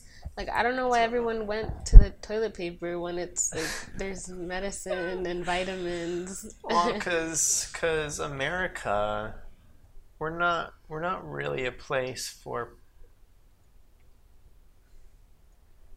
like preparing for the illness. I could tell now. You know, it's or anything. Like that was it's more of like, let's wait till it breaks and we'll fix it then versus fix it before it breaks, because money. That's gotta true. Save that money. We don't want to invest in the levies. We want to just wait till they. No, I get it. Yeah. But no, I don't even think I did much besides hide. Because I mean, it did work out for you too, because you just stayed home and edit, right? Did a little bit of editing. I've always been good about keeping myself busy, because living the freelance life, there's just spans of time when you're not working. You're like, I got to do something, either writing or editing or that's true, or whatever. So I had that, but there was still this big weight of the world, and that preventing me from being productive too. It's just like, how can I even focus on this? Because when am I going back to work? Because I had a feature lined up. It was like the year was going beautifully for me. I was making like because as you mentioned, I'm just now barely hitting my second year in LA, Mark. So it was going to be the start of my second year, pretty much, was this year. So I was like, great, I have a year of foundation under me. Yeah. I made connection. I've been on sets, and then like everything was grabbing at the beginning of the year, and I was like on set all the time. And I was like making bank. I was like making the highest day rates I've ever made, Nice. and I landed on a feature, and they're gonna bring me back. This is like a weird thing, but I was the only department head. Well, 'cause I'm a department head as a script supervisor. That's true. Department of one. But I was the only department head to come back from that feature for the next feature. So I was like, sweet. I feel like super, like, I did a good job. They liked me. I'm back. Yeah. Everybody else, like, oh. But so I'm like, sweet, cool. I got another one lined up end of March. And then everything kind of came out, and they pushed like a week, and then of course like they just never came back. And then when stuff started coming back, I'm like, I wonder when they're gonna start shooting again. I tried sending out some emails, and they just didn't know yet. And then I see another script supervisor posted a selfie from set, and he had the title of the feature on there. He was like, whatever, day one. And I'm like, no way. I'm like, wait, how did I fall off this thing? But regardless, it was a beautiful year. Yeah. And then everything fell off the rails for, I mean, most people, I'm sure. Yeah, I think my year still went beautifully. I can't complain, and it sucks because I know there's like essential workers out there really like doing their job and risking their lives. But I was home. Unemployment check was coming in. I got a dog. I just moved into a place in NoHo. So it's still going beautifully, you know. It just sucks because for some people it was really bad. And me, I'm used to being home. I'm used to being crafty and working. So it literally just felt like any other day. The only thing is I couldn't like sit and eat my sushi inside of the restaurant. Yeah. That's it. Yeah, because you're not one to go out and hang with big groups of friends anywhere. Like, I'm not, let's grab brunch, let's go to the bar. Which is funny because now I'm just like, I want that. I want to go out now because everything's shut down. But once it was open, when it was open, I was just like, oh, I'll pass. I'm good. Yeah. But now I'm just like, oh, I want this. It'd be nice. Yeah. Maybe give it a shot. So you got a dog. I did. His name is Oakley. Yeah, you posted a lot of, I think you did the classic, like, a lot of Instagram stories in the beginning. You're like, sorry, I can't help it, one more. Like, all that kind of stuff. It's a cute little doggy. He's so smart, doesn't like cuddling, actually. He's just getting used to getting cuddled. Okay. But I've always wanted a corgi. I think I've been looking into them for a minute now, and as soon as I had like seen him, I got him off Craigslist, which I was a little bit like iffy about because they wanted a deposit like straightforward. So I was like, okay, well, fuck it, and I sent it. Yeah. But and it worked out. It did. Yeah, I'm very happy. I think, everybody needs a little pet. All right, let's talk about that. Why did you get a dog? I used to have a dog 3 years ago. Her name was Princess. She was a Chihuahua, but she was very aggressive. Princess is also in the series. She is in the series. She kind of disappeared. It's a scary looking dog. She's gonna come back. Scary looking dog. She's very overprotective over my mom, and I couldn't get close to my mom. If she was sleeping on me, I couldn't move, or else she'd like attack me and bite my leg. Anyway, she passed away, and I really missed her. And I kind of just wanted to raise, because my mom raised Princess as her own dog, and I kind of wanted that companionship for me. Yeah. And I feel like I just wanted to care after something or someone. And so... Sorry, 1 second. I forgot about this. Uh-oh. Oh, sorry. I don't know. I'm looking at the camera. But no, I've got to. Where my roommate has a rental to drop off. Oh, to drop off? Well, somebody's gonna come pick it up. I'll leave my phone on vibrate. All right. Cool. I forgot what I was so saying. you're saying Princess passed away. Oh. You're looking for your own companion. Mm-hmm. And I guess what I'm trying to get to here is like, how does one know? It's almost like having a baby. Like, how do you know when you're ready? I thought I was ready initially. I wasn't that ready. As soon as I got him, I mean, I looked up everything. I got everything I needed. I got him toys. I got him a bed. I got him a crate. And he ended up really just using my sandal to bite. He did not use anything. Did not use the $50 bed I bought him. The crate he didn't use. The toys he didn't like because he wanted my sandal. Literally, if you're gonna invest in a dog, just get him a little like playpen, pee pads, and food, because he's not gonna pay attention to anything. He doesn't care about the clothes you get him. I got him so much clothes, so but I thought I was prepared. As soon as I like got him and we came home and I set him down, he like peed everywhere, and I was just like, oh damn, all right, here we go. I didn't do anything for about 2 weeks, just training him.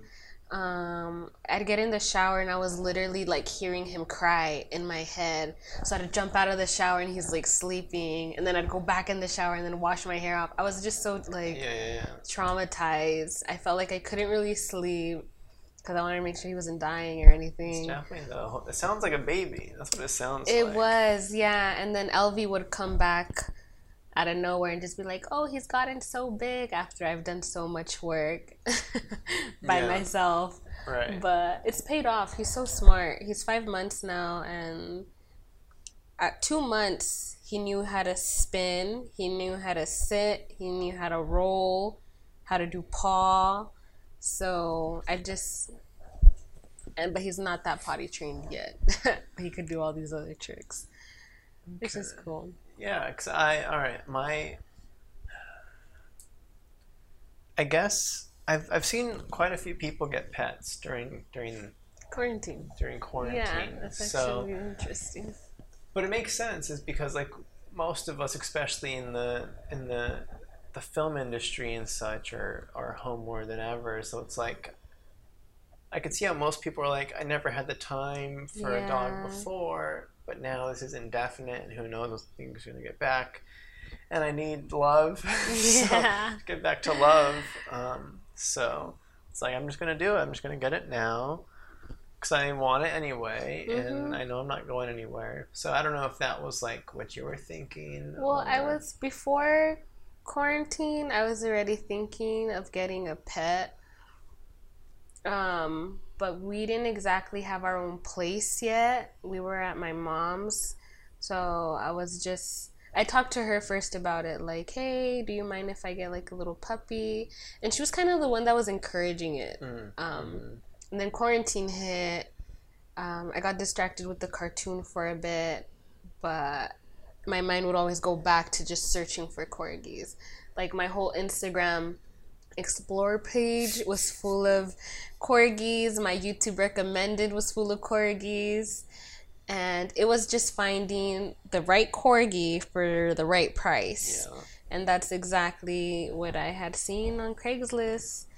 And I went for it, but it wasn't because of quarantine.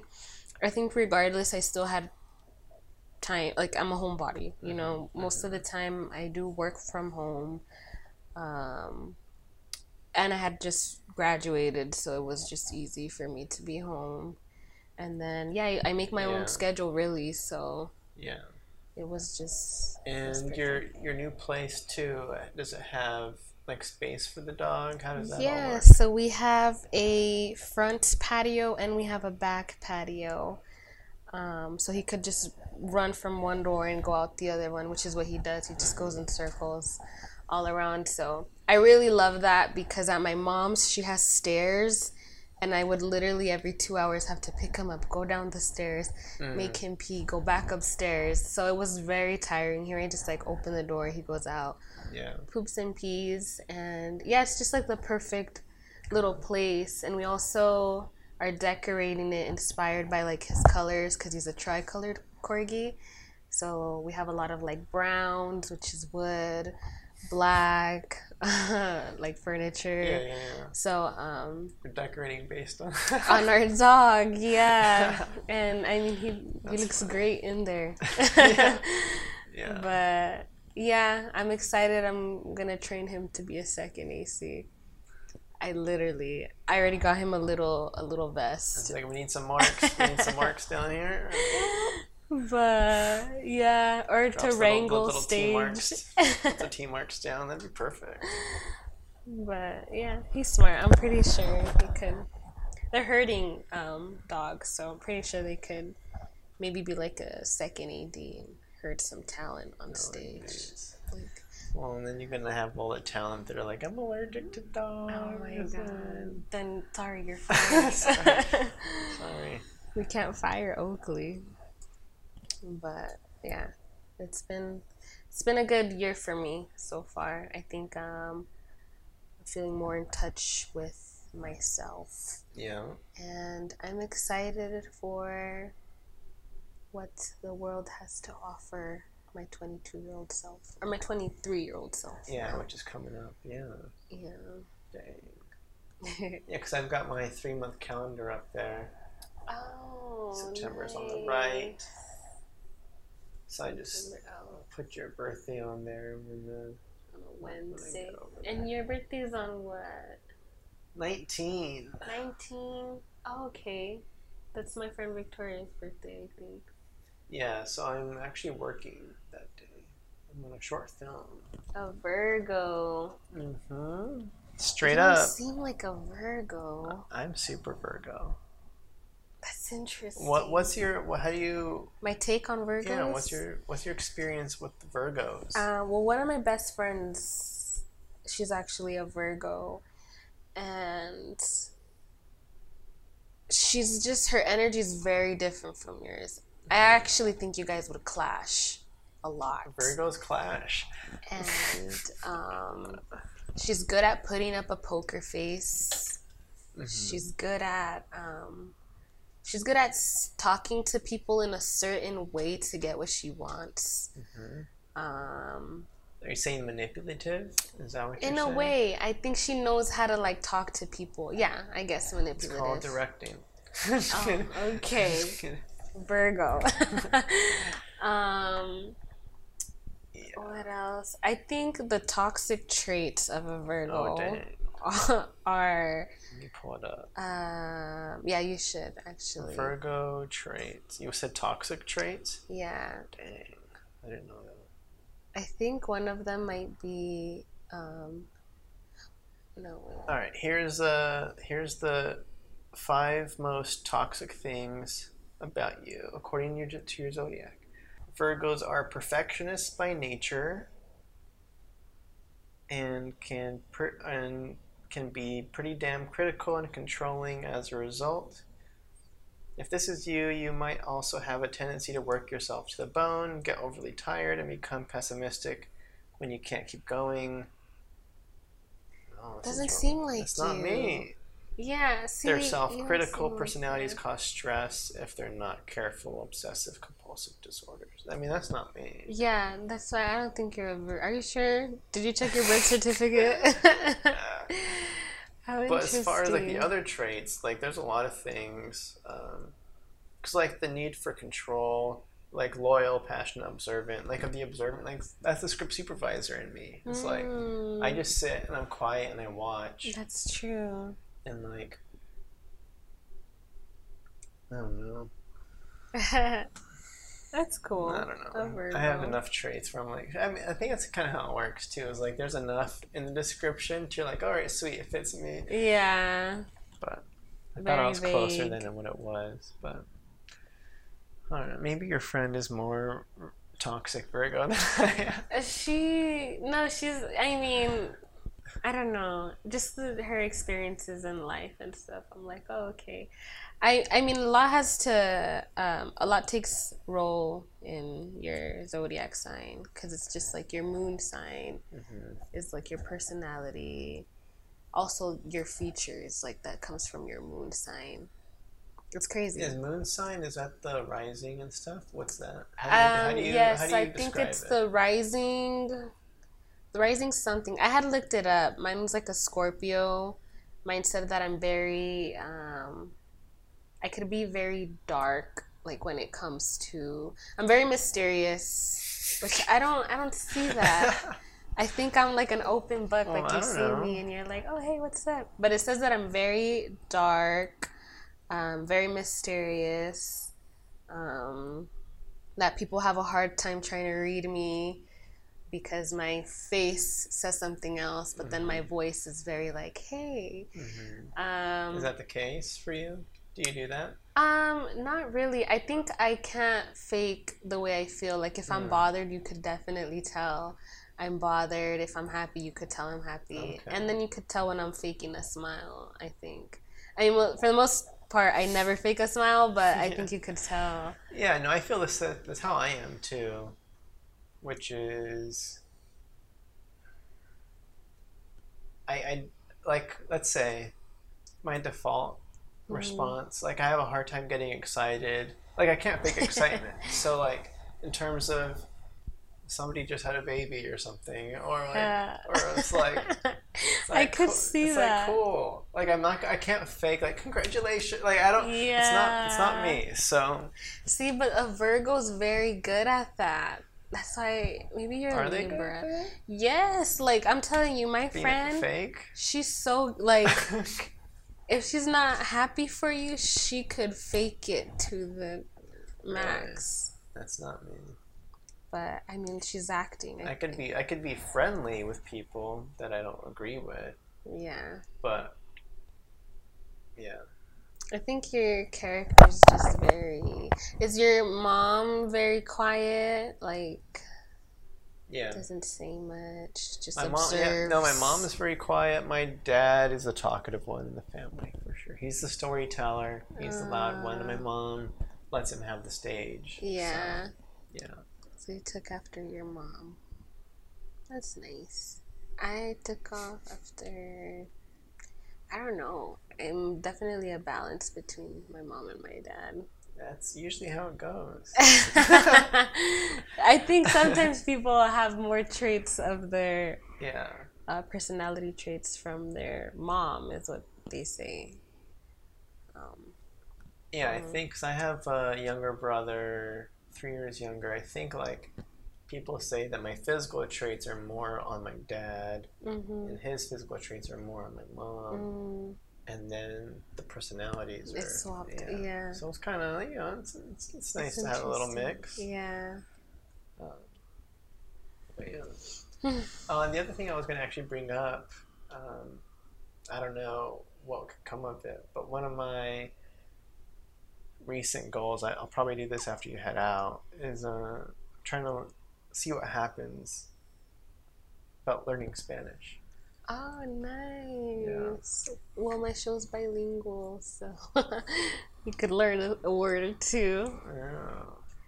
How are you going about that? Right. Duolingo? Yeah. That's what I was watching actually, because my mom, like I grew up, I felt like in like a bilingual setting, like in New Mexico, like on both sides of my family, everybody in the older generation like spoke Spanish, and then like my grandma would babysit me, and it's like Spanish on TV and Spanish. I actually wanted to ask you that. What's your nationality?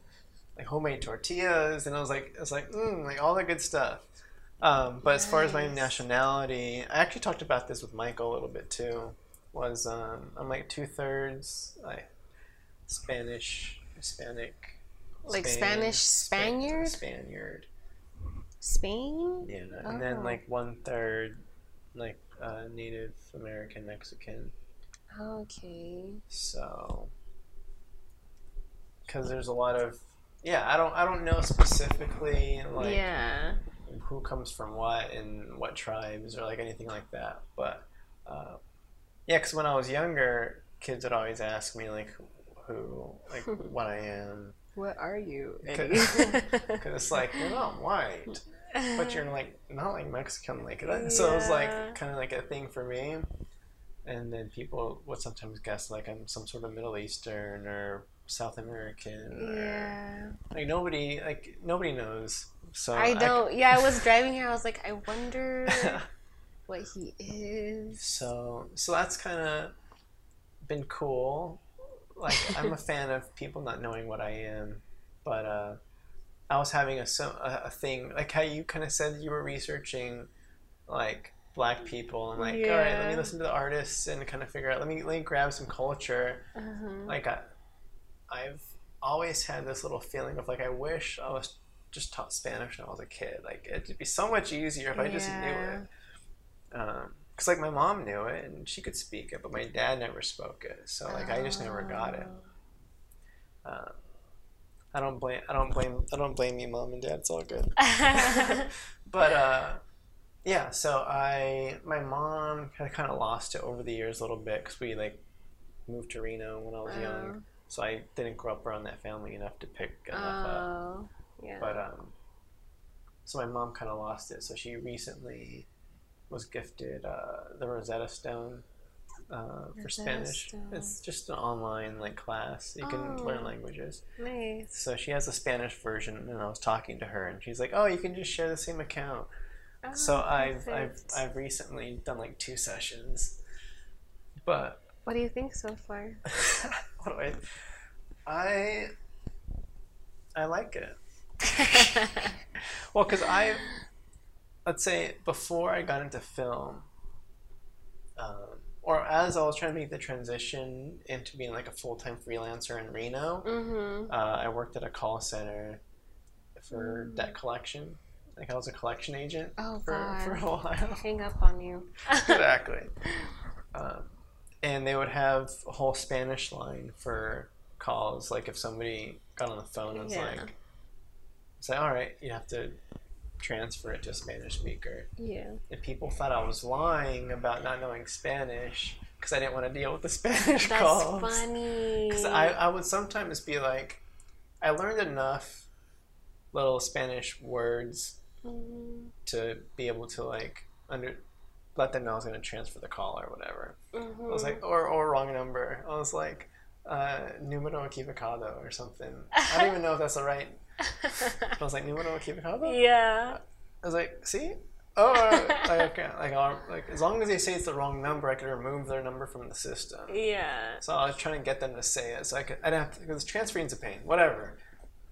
But people would. I think because I grew up around Spanish and I knew enough Spanish words growing up for like little things and stuff that I have, like I can roll my R's and I can do all that stuff already. So when I would say things, they're like, "Oh, this guy knows Spanish." Yeah, doesn't want to deal with people. So it's kind of nice. I kind of hope I can pick some stuff up, but I think you definitely can. I think Spanish is very, it's a lot easier than learning English. You know, English just doesn't make any sense. Have a root, like if you know Spanish, it's so easy to learn Portuguese and a lot of other languages. But I mean, that's awesome. I think it's awesome to know 2 languages and it helps you. I think if I didn't speak Spanish, but I was still half Black, half Mexican, I definitely wouldn't have the relationships I have now. It's so important. And it's so crazy how different people will treat you as soon as they hear one Spanish word come out of your mouth. Like I had people or moms or whatever look at me like weird, like, or not tell me hi, like at party functions. And then as soon as I'm just like, oh hey, talking in Spanish, they're just like, oh my god, I love you. Oh, you're one of us. Yeah, and I'm just like, damn, I don't even want to like sit at your table. It's weird. Yeah, it's definitely weird. And but it's also cool. Like that's like, I like being able to, like, I like the idea of being able to it's almost like there's a whole world out there that you can't tap into without the language. Yeah. So having the keys to just communicate true. is super helpful. And anything we can do in this day and age to connect with people, I think, is important. Mm-hmm. So, but yeah, I've been on this kind of like mindset of doing a little bit every day adds up to a lot over time. So like, I've talked about it before and I post about it sometimes, but like I've been reading more Mm-hmm. and I just do like 30 minutes a day, and I've read more books in the last like 8 months than I've read like in any time up to like right now. Yeah. So I'm like, oh, like just read half an hour is not much. That's good. And I'm like, oh, I'm getting all this. It just, especially as a creative, like you're getting different perspectives on different time periods and different voices. That's important. And I'm like, cool. This is like so much. The books are great. Yeah. So I'm trying to apply that to this now too. It's like if I just sit down and do like a session a day and make flashcards and like all that kind of stuff, and walk my streets and try to interact with people, because like this whole area is just Spanish speaking, so I'm just I can just try to perfect. order tacos one day and try to keep it Spanish. Yeah, whatever. That's cool. So I'm excited. We'll see what That's happens. a good little goal. Now I want to read and learn a different language.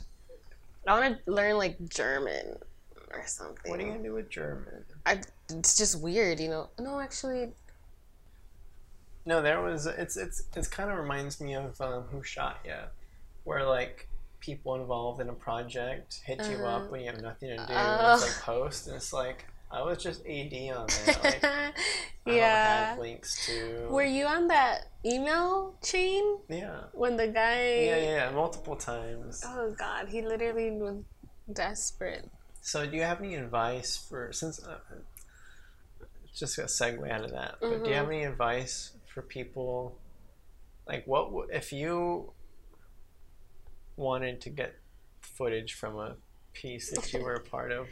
What's the recommended way to go on about it? Or how would you like to be approached? Because we're all decent people. We're willing to work with and help each other out. I don't know. I wouldn't hit up a script supervisor. I wouldn't hit up a PA, a DP. I think I'd start probably with the producer, then the AD, then the director, or anywhere within those three. But I wouldn't be really like begging for my footage. But see, I'm not an actor either, so I don't know how important. I mean, I'm sure for them it's important because it's like they've put in this whole effort as a different character, and and they probably showed up for free. Yeah, and they just like that's their job, you know. Like their job is acting, so. Yeah, I mean, I'd probably contact either the director, AD, or producer. But I don't know. I think eventually I'll just be like, fuck it. When I see it, I see it. Whatever. It's a tough spot. But I think he probably feels like, oh, well, if in this situation of this person that was just hitting random people up. This one or the other one? The email? The email. I think he probably felt like he did a really, really great job. Or this was just a character so different that he's done that he probably was excited to put it on his reel. I think it started with excitement, and then it was like, all right, like, when can I get it? And then it's like, all right, I'm upset now. Yeah. And now I'm just doing this to get on your nerve because I'm frustrated. Yeah. So. But we did end up sending him his part. Oh, nice. I hope he's happy with it. He did such a great job too. Right. I didn't want to like burn that bridge, you know, because he did really good. I was very excited to see him on screen because I was there for the casting, and I think all our actors actually did phenomenal. So. Yeah. It's the right thing to say, that's for sure. Yeah. How is you mentioned to me off before we started that this is your first interview. It is. I was actually very nervous. Yeah. A little bit. What did you do to prep to fight the? Because you're doing nerves. great. Because yeah. I didn't do anything. I got ready. Cause one thing I was not gonna get ready. Cause I was like, I mean, I know you were gonna be recording it, but I haven't gotten ready since quarantine. Define getting ready. What like do you I mean? haven't done my makeup. That to me is getting ready. Okay. You know, I mean, my makeup's really simple, but even then, I haven't done it for months. Actually, like maybe 2 years. Yeah, and quarantine's just been a few months, but I don't blame it on quarantine.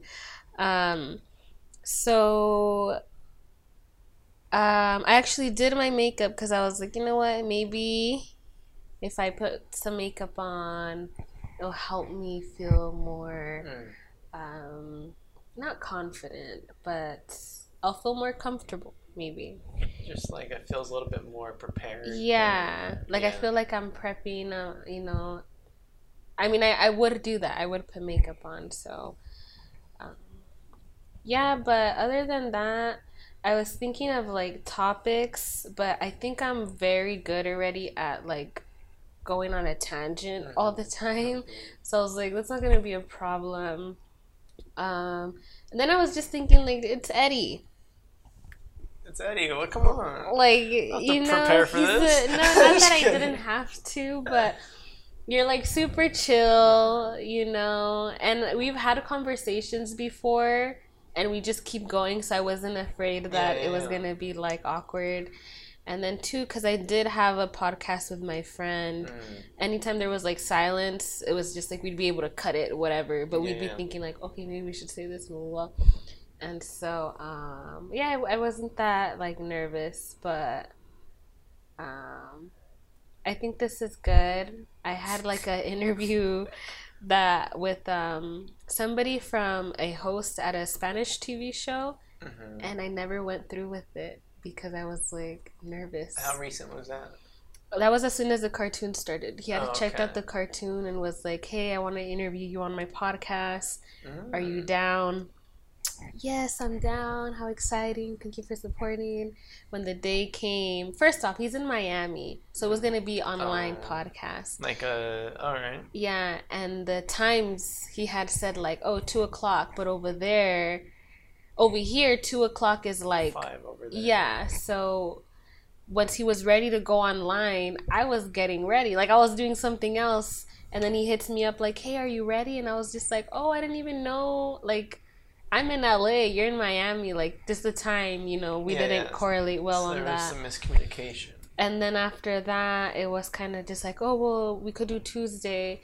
And I was just very nervous because I don't know what people are going to ask. I know initially it's going to be about the cartoon, and I just didn't want to say, like, the wrong thing. Because when it comes to, like, race, it's so difficult.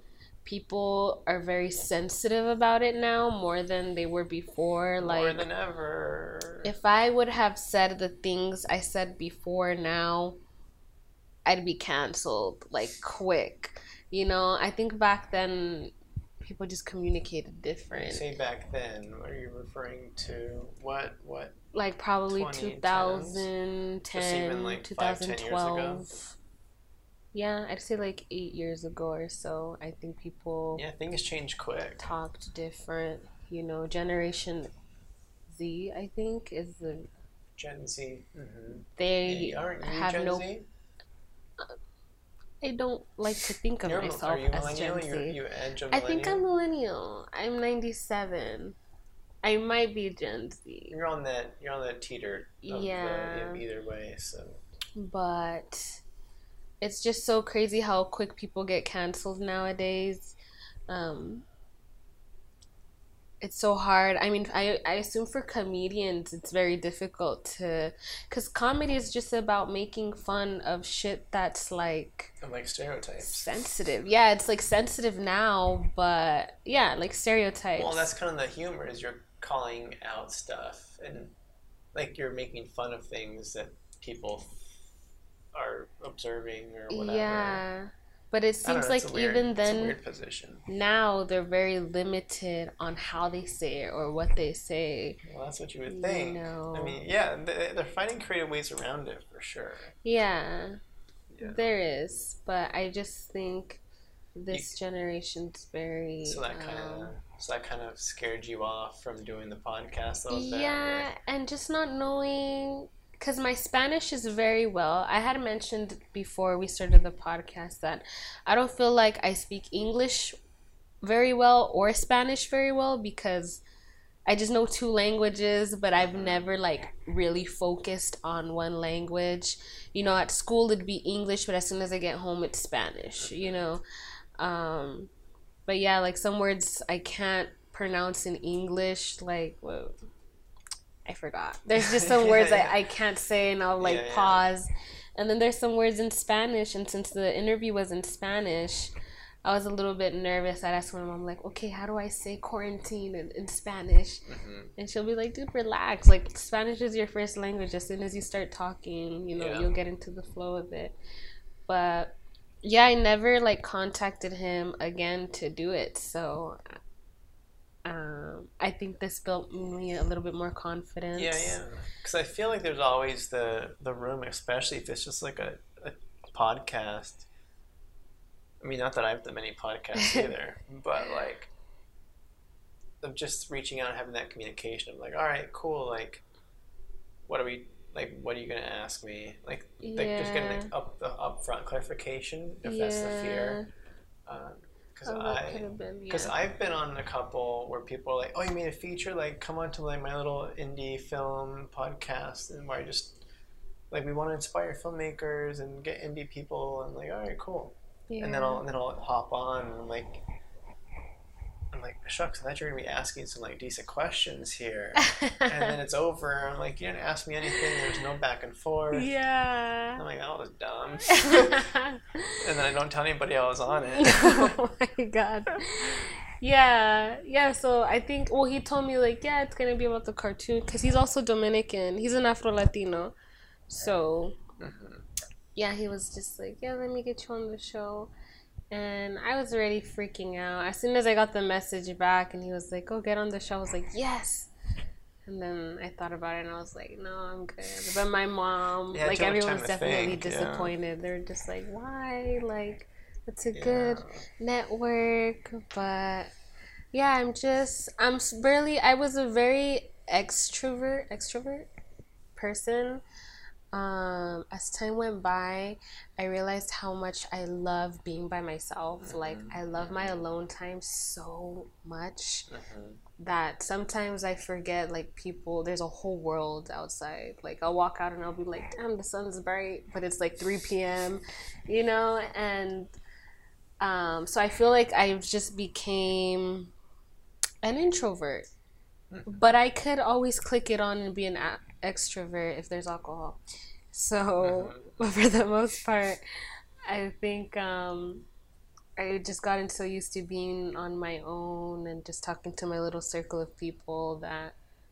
Does that also kind of play a part into how you go about what you create too? Like being an introvert and keeping within yourself is also leaking into, let's say, the show, where it's like, I'm putting it out there, but really it's just for me, and I'm like, there's not the outreach on, like, or I don't know if that's kind of plays into that personality trait of you're happy just having it to yourself in the end, really, which is cool. Yeah, I didn't create it for... I didn't really have plans for it. It was just something I wanted to do, and started putting it out, and then people started enjoying it, and now I'm like, oh my god, okay, it's going somewhere. But yeah, I think a lot of it plays a part, because before I just wanted to be out all the time. Before it was like, if I'm home, I'm wasting my time. So I felt like I needed to go out with my friends, I needed to go to the movies, I needed to go drink, I needed to go do something. And now it's like, I need to focus on this, I need to create this. So it's taking a turn. So your definition of productivity has changed. Yes. before social productivity. But it's caused me to be less social. Yeah. I'm terrible at texting. I think like reply too faster because we don't really talk. Mm-hmm. But people I talk to, I tend to reply maybe like a day and a half later. Yeah. Which I'm trying to change because I hate when people don't reply to me on time. You know, on the phone, I can't get on the phone with people. I get so embarrassed. If I have to call for a dentist appointment, I'm literally like begging my mom, like, Mom, No, really? can you call for me? And she's like, dude, you're 22. And I'm like, I can't. So. What about the phone? Is it what's scary about? I don't know. Maybe I just hate getting on the phone. I hate when people FaceTime me out of nowhere. Mm-hmm. Is it the improv of it that scares you, kind of like to put it in an actor's perspective? Because there's no rehearsed dialogue, so you don't know how the interaction's going to go. Yeah. So that kind of adds the stress of like, I'm not prepared for that. It can go anywhere. I think so. And then really, if you think about it, it's like, well, it's a dentist appointment. I'm pretty sure what they're going to say. Yeah. But still. It's just weird. Yeah, because like for me, I remember growing up, and I had anxiety for the longest time about just ordering at like a fast food restaurant or even at a restaurant. I think my parents, I was a quiet little kid of just like, and my dad would have to say it or something like that. Yeah. And then they would make me, at some point they started making me order for myself, as you should as a parent, I feel like. Yeah. But I would get so stressed about having to, like, on command, say a thing to the person behind the counter. It's like... Wow, that's crazy. I think that's what I get now. I think it's probably some type of anxiety. Like, I dropped off Oakley at the vet the other day. Since you can't go in, they call you for, like, the consultation. And so they're literally calling me, and I see them calling me, and I'm like, damn, should I answer? But obviously I should. My dog's in there. Yeah. And they're calling me to tell me, like, okay, so this is what's wrong with your dog. But I'm literally like, hello. So, yeah, I think anxiety is probably what it is. Because I got so used to being on my own. Yeah. I've been watching TikTok a lot and, like, a lot of pranks. So I always have ideas to prank people, but I feel like I would take it way too far. Pranking? You know. Okay, what kind of pranks? Like, what's a kind of prank that you can do where, like, you're not ruining a friendship, you know? Like, what's the object? Like, how does that work? I think probably, like, scaring someone. Like, if where I live, because I was thinking that because I wanted to prank my friend because she was going to come see my place today, but I wanted to act like I was going to get something from the car, and then somebody was breaking in. Oh, okay. You know, to see how she'd react. But, I mean, I wouldn't want that to happen to me. And I think that's why I was thinking, like, oh, I wonder if he's going to prank me. Yeah. But, I mean, nothing that would be detrimental to... Wait, is that correct? Detrimental. To our friendship. But... Or to the public.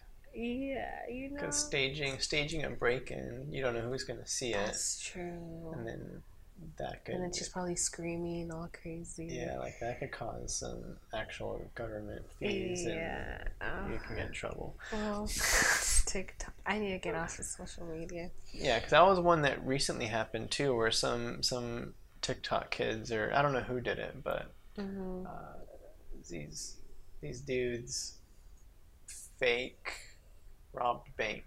Like, they had like this fake getaway car, and they had their masks. They just run out holding bags and like running through parks and like dropping the money, like the fake prop money on the ground, and putting it back in, running, and seeing what people would do. And it's like, when you're involving the public like that, it didn't turn out well for them. But not a good turnout. Yeah, for sure. But let's segue out of this here. I'm glad the conversation has been nice. Yeah, it flowed nicely. Yeah. So I wanted to ask the big question at the end about the world. And being that we don't know how everything is going to turn out in this world, and how it keeps getting crazier and crazier, and stuff is happening all over the world that's like, woo! Yeah. What would you like to see happen in a positive way to change? And what kind of positive change would you like to, and just in general, I don't want to give you any hints. Okay. I don't want to lead you, or I can give you an Just in example. I don't know. Well, yeah, give me an example. Like, for example, I think about, let's say, film sets, for instance. Like, I always got annoyed with how people didn't take, again, it felt like high school all over again, where people didn't take illness seriously. Where it's like you're bragging about the long 20-hour day that you just did, and you got no sleep, and you went from that other production to this production. It's like, no, that's not cool. You should not be doing that. I don't know why they're letting you do that. You look dead right now, and nobody's saying anything. Yeah. Like, I hate the working sick. I hate the people being okay with people working sick. Oh, okay, yeah. So if, let's say, going back, I mean, when things move forward and like productions become a little bit more open, I would like there to be a sustained interest in people's health. Like, I've had some productions move to like a 10-hour day versus a 12-hour day. Like, working us less because then our bodies are less beaten at the end of the day. That's true. Like, stuff like that, where it's like, if you're coughing and sneezing, like, you're out, like, you shouldn't be here. We don't want you here. It's a liability, and we're actually taking you seriously for once. Yeah. So that would be like a nice plus change, is work us less that's and important. care. Yeah, because definitely a lot of people don't take that serious. Don't take their health serious. So. Yeah, that's very important, actually. Wow. Well, I wasn't thinking like that. We'll go inspirational to end it. Versus with Michael, I went depressing, and I was like, oops, I shouldn't have done that one. A positive change in the world. Wow. It could be simple with restaurants. Maybe we don't go back to indoor dining. Maybe buffets are gone. Like, I don't, maybe, like, who knows? Well, you're speaking because of the virus, right? Yeah, the virus. Like, now heading back to it could be anything, though. I mean, it could be the whole Black Lives Matter thing and change in that area. It could be well, it's politics. Just so hard. I mean, politics. It's so it's too much. It's too much. I just hope in the future. I mean, I honestly hate talking about politics. I'm also not very like woke when it comes to politics. I know what I read on social media, but I don't really like do my research like that. But as a positive change, I mean, I just think it's so crazy how people just started like washing their hands, just started like making all these like putting all these what would it be called, like all these precautions when we should have always had these precautions, like carts, like having sanitized things for the carts to clean them, and I mean, just as simple as that. But so you're kind of hoping that is the answer that you're hoping that continues kind of forward even after we've conquered coronavirus? I really feel like I might still wear a mask here and there. Well, the idea is you should be wearing a mask if you're sick. Yeah. Like, I mean, like Japan does, like most Asian countries do that already. It's like they know they don't want to spread their illness to other people, so they just put their mask on. Yeah. I think that would be very smart. I just don't understand how people can't breathe with the mask on, but I guess some people can't. Oh, how they can't? You don't understand how they can't breathe? Yeah, some people just really can't breathe. It's because they're not healthy people. That's why they can't breathe. But Yeah, I mean, I think definitely continuing to implement the mask when you're sick, having hand sanitizer, having hand sanitizer with you at all times. Um, Yeah. yeah, I mean, it's basic hygiene because I was doing that already. Like, as soon as I go to the groceries, I come home, I clean everything with antibacterial wipes. You were doing this before. Before, yeah. When we go inside my mom's, we take our shoes off. We don't walk in Track with like everything shoes. around, yeah. Yeah, so we had hand sanitizer everywhere. We have it in our cars. So it was just like that's why it wasn't much of a difference to me. Like, oh, now I have to have hand sanitizer. I have to be clean now. Like I was always like that. I don't understand how people would like go pump gas at a public gas station and then sit in their car and eat their chips without like cleaning their hands or So Yeah. I'm glad that people are more aware how fast viruses spread and how dirty everything is around you. So Yeah.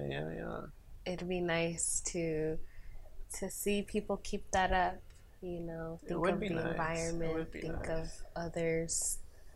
But we'll see. Don't want to end it on a negative note. No, for but, sure. The way life's going, people are just very. They're gonna forget. They're gonna forget that they were clean, because they're. Yeah. It's a tough. it's a tough world. But all we can do is control what we do. Yes. Exactly. So. Well, this is nice. Yeah. Yeah. We did it. We did it. This is my first podcast. Yeah. Thanks again for coming by. Of course. And we shall keep in touch. Hope the show continues on and it finishes as planned, and the break happens, and you come back edgier than ever.